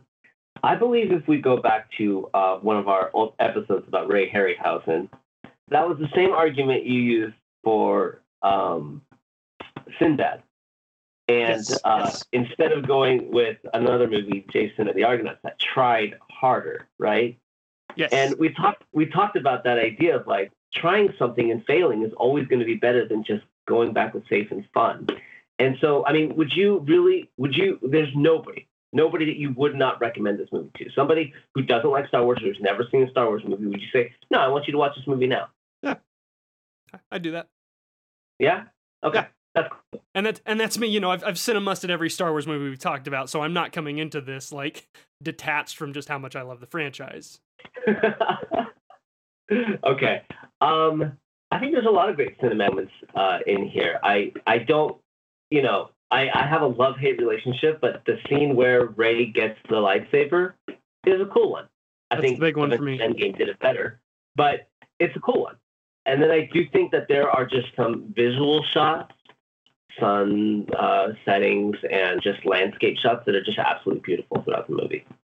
would that be the speeder bike crossing the desert with the crashed Star Destroyer in the background? Is that one you're talking about? There's too many to count. There's just too many times when like they just take a moment to just take a look at stuff. You know, when the X-wings are coming into the second planet, the Cantina planet. Yeah, something that an old Western would do. Maybe. Oh, they do. No, you don't want to fight me on what old Westerns do. They definitely do this. Okay. Jonathan, favorite moments? We haven't talked a lot about Kylo Ren yet, but I actually really love his tantrums. I think they're wonderful. And the part where he destroys all the console or whatever, I think that's really, really great. And just his general uneasiness where he's trying so hard to be in control and to be powerful, but he's failing so miserably at it. And I love that so much. So to go back to where we started, that you and I have the same point about how we love the new characters. I love Rey, and we talked about how great Rey and Finn are. Kylo Ren's my favorite. For me, he's the one thing that where the movie is being self-aware, and it works for me. That the entire thing about him is that he's a Vader wannabe. And instead of trying to do a design that's like, well, how can we make a bad guy that's not Darth Vader? They said, well, what if we make a bad guy who just desperately wants to be Darth Vader, but he just obviously is not? And I like that, and I think that's another good moment when he's trying to pull the map from Rey's mind, and that shift from him being in control and it ending with Rey being in control and finally unlocking really how insecure this guy is, that he has that line that the droid showed the map to you, a scavenger, you're nobody, and I'm descended from Skywalkers and Solos, and I'm heir to the legacy of Darth Vader, and just how much that bothers him is so good and conveyed so concisely in that one scene. Adam Driver is wonderful. I love Adam Driver. I think he's the best addition to like this new trilogy, and I like him a lot in Last Jedi. I'm excited to see what happens with him in Rise of Skywalker. Yeah, all his stuff, I eat it up. I love it. I've got a character I want to ask you guys about. Another very controversial character. What are your thoughts on BB-8? Fine. Okay, so you're not a fan, David? No, I'm not a fan. He's fine. There's nothing. What's not to like about him? He's adorable, but I mean, he's just another R2D2. Sure. Yeah, I like BB-8. I think BB-8's fine. I don't like that part of the reveal for Rise of Skywalker was, look, another small cute droid. Like, okay, stop, please. Like, just let us have BB-8. He's fine. Just stop adding more. I don't know. I think he's fine, but it's kind of been every Star Wars has a new droid character that's quirky. But yeah, I don't have any negative thoughts about BB-8. I think he's fine. Okay. I really like him, but I also can't disagree that he's just, we need a new R2-D2 and we got to sell toys and say, hey, I got this idea. And at least it's a cool design. It's a new sound design for his voice. I think he's got a lot of spunk in ways that are similar to R2, but he still has his own personality. I pretty much bring it up because we are short a host for this entire 50th episode extravaganza. My awesome wife, Amanda Emmel, who's been on the show before, I wanted to have her on this. She loves Force Awakens, but her work schedule has kept her busy, so she cannot make it. So as the ghost of Amanda Emmel compels me to say that BB-8 is adorable and awesome and responsible for so many of the great laughs that really buoy the movie up and make you have a fun time. And I'm also supposed to mention that Poe Dameron is just a hunky badass and really awesome. Doesn't she like Maz a lot too? She does like Maz a lot. And I've come to like Maz a lot because watching some of the special features I've seen, she is based off of a teacher J.J. Abrams had that would do kind of the same thing, kind of like pushed you out of your comfort zone and said, this is what you have to do to grow, and I'm not really going to hold your hand. And it just warms my heart that there's this picture of this, public school educator hanging on the computers at, dozens of workstations at ILM so that they can base this Maz Kanata character off of her. Okay, so I have a final question. Do you think that, so Last Jedi brings interesting discussion with Force Awakens, but also, do you think that, for any of you, that the Rise of Skywalker being good or bad could change your opinion on The Force Awakens? Oh, good question. David? I don't think so, because the way that I viewed, one of the reasons why I liked The Last Jedi is that it basically does away with everything in The Force Awakens, and it just starts on a new trajectory.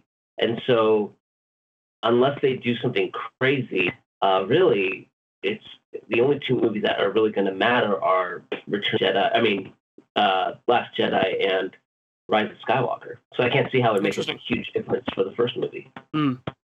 I don't see it impacting me because I already really like Force Awakens, even after seeing it probably like 10 times and knowing all the cracks and all the things about it that still bother me. I still think it's a really fun time. So I don't know that there's anything it can do that will make other things make sense, but I don't know that there's anything it'll do that'll feel like, oh, that's wasted. Because like David said, Last Jedi has already taken us in such a new trajectory that it's got a nice little buffer. So I think The Force Awakens can kind of stand on its own, even though we don't know where this trilogy is headed at the moment. Yeah, I agree with both of you. I think the one thing that it could do is maybe amplify my feeling for wanting more from Force Awakens, especially if they finish really strong, right? And then this becomes, to me, the weakest link of the trilogy. I think that's the only way it could really change it, is make me that desire for a little bit more out of it just become stronger. Okay, so The Force Awakens can only get worse from here. I like it. David, you were going to say something. Well, this is a movie that happens. This doesn't really make a huge difference in the way that you view it, but this is a movie that is jam-packed with cameos. Yeah. I'm just curious, what were some of your favorite cameos? Interesting question, since you can't readily recognize most of them. Okay, then instead of one, because they don't really make a huge difference in it, what were some of your favorite ones that you learned about afterwards? Daniel Craig. Yeah, I think Daniel Craig for me too. To be on set and be like, I just want to be just standing around doing what any extra could do, but it's Daniel Craig. I think that's really great. And Daniel Craig, probably also Simon Pegg is the one that comes to mind a lot. Yeah, definitely. Yeah. And I admire them both to say like I want to be in your movie, but I don't want me to be in your movie because it's going to distract people. So, put me in a suit or whatever. I think that's actually pretty cool. Which I think is one thing I do appreciate about this new franchise, being willing to make most of its main characters not big A-list. I think that's true. I think that's really true to the Star Wars spirit.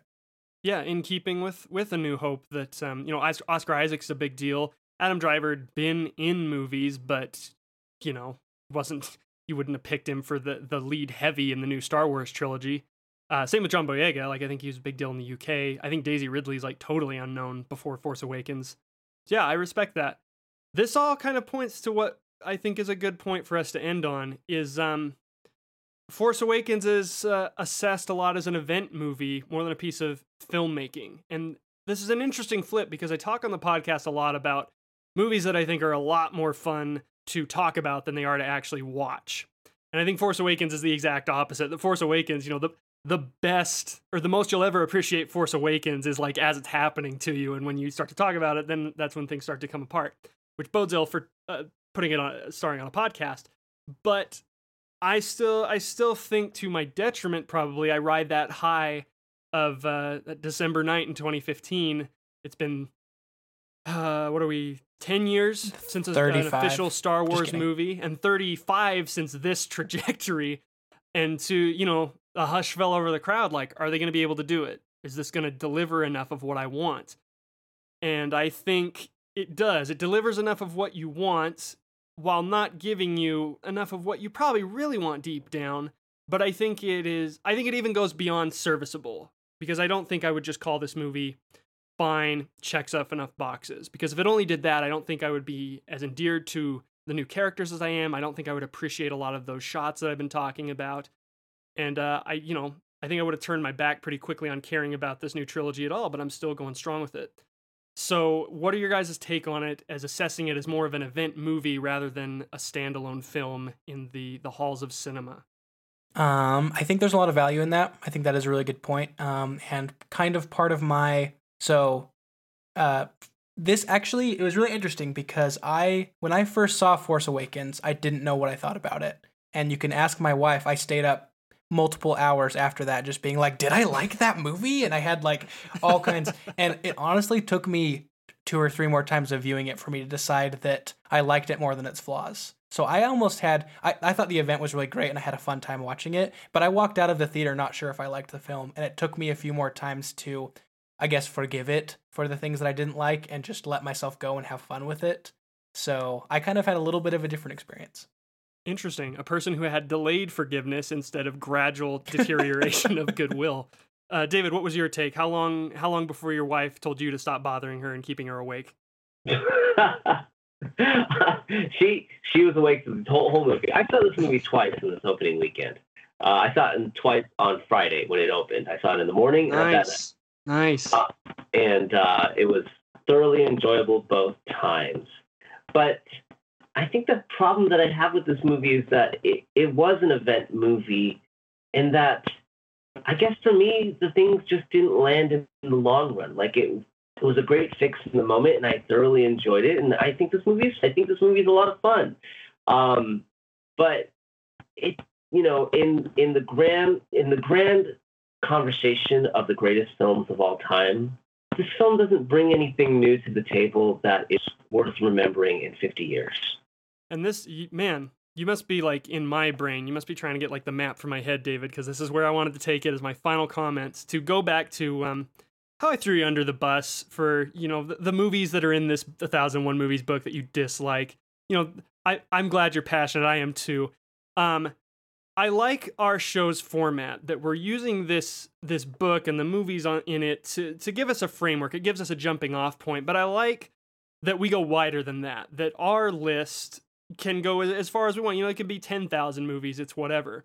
So in a finite universe where it's like I have 1,001 movies everyone has to see and that's it.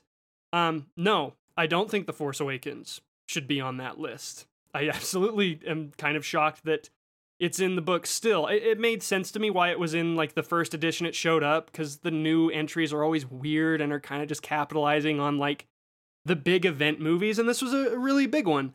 But it is still in there after, I think, 2 editions, and I find that very surprising. But, as I mentioned, with our list that continues to expand and grow, I don't have a problem with it being on there because of the joy of kind of just that singular moment of Rey finding her belonging and realizing her destiny and snatching the lightsaber in the snow.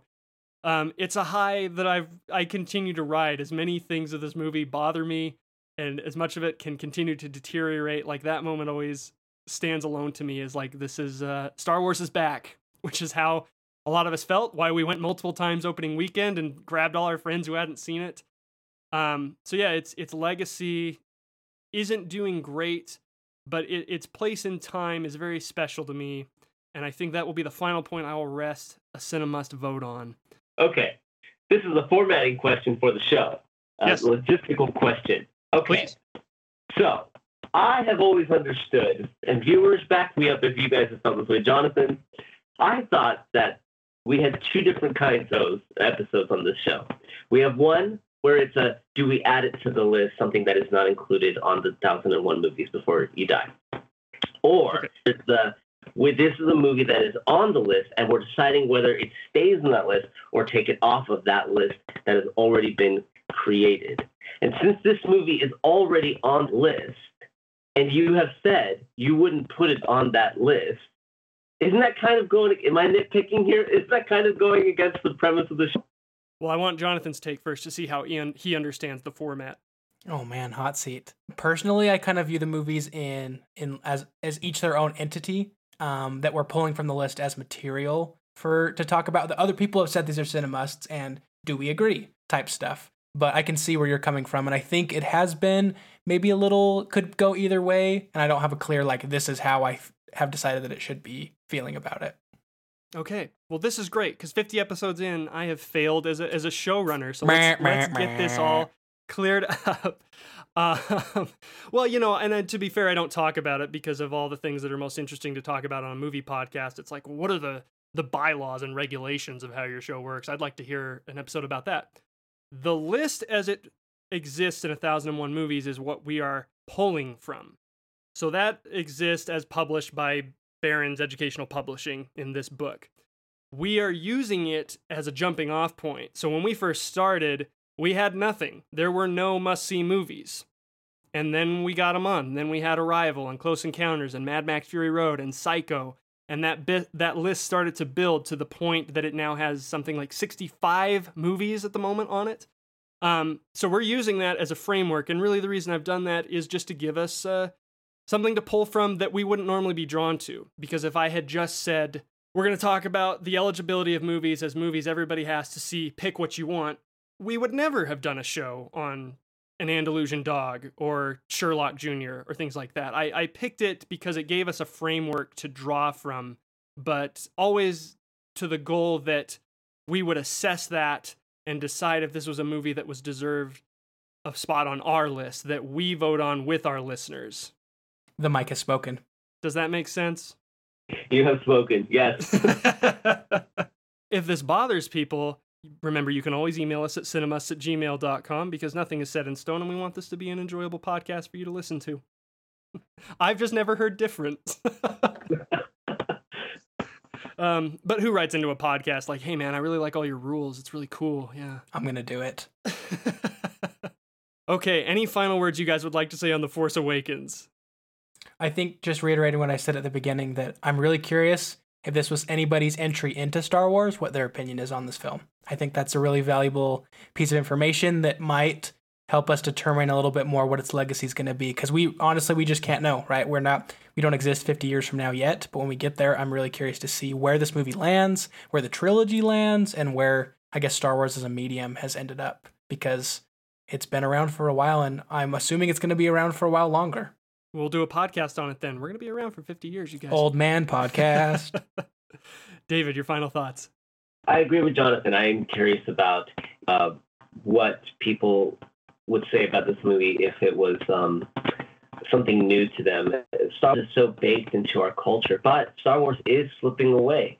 I think what The Force Awakens does is it marks an interesting moment where it's the last hurrah of Star Wars fans. At least that's what it feels like.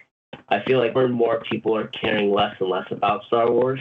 Yeah. We'll see what happens when the Mandalorian comes out and the next movie comes out. Maybe there's going to be a revitalization, but I've read articles about the generation just doesn't care as much, and it's been going on in our culture for a long time.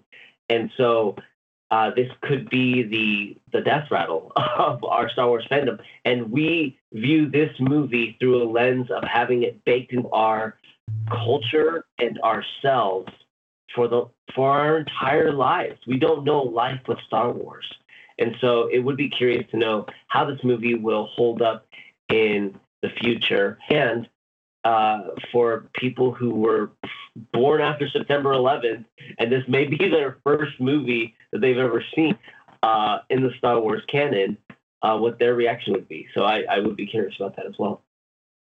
I'm actually on board with that. As much as I love Star Wars, and we opened talking about like, oh, when do we show Star Wars to our kids? Because I'm so excited to show Star Wars.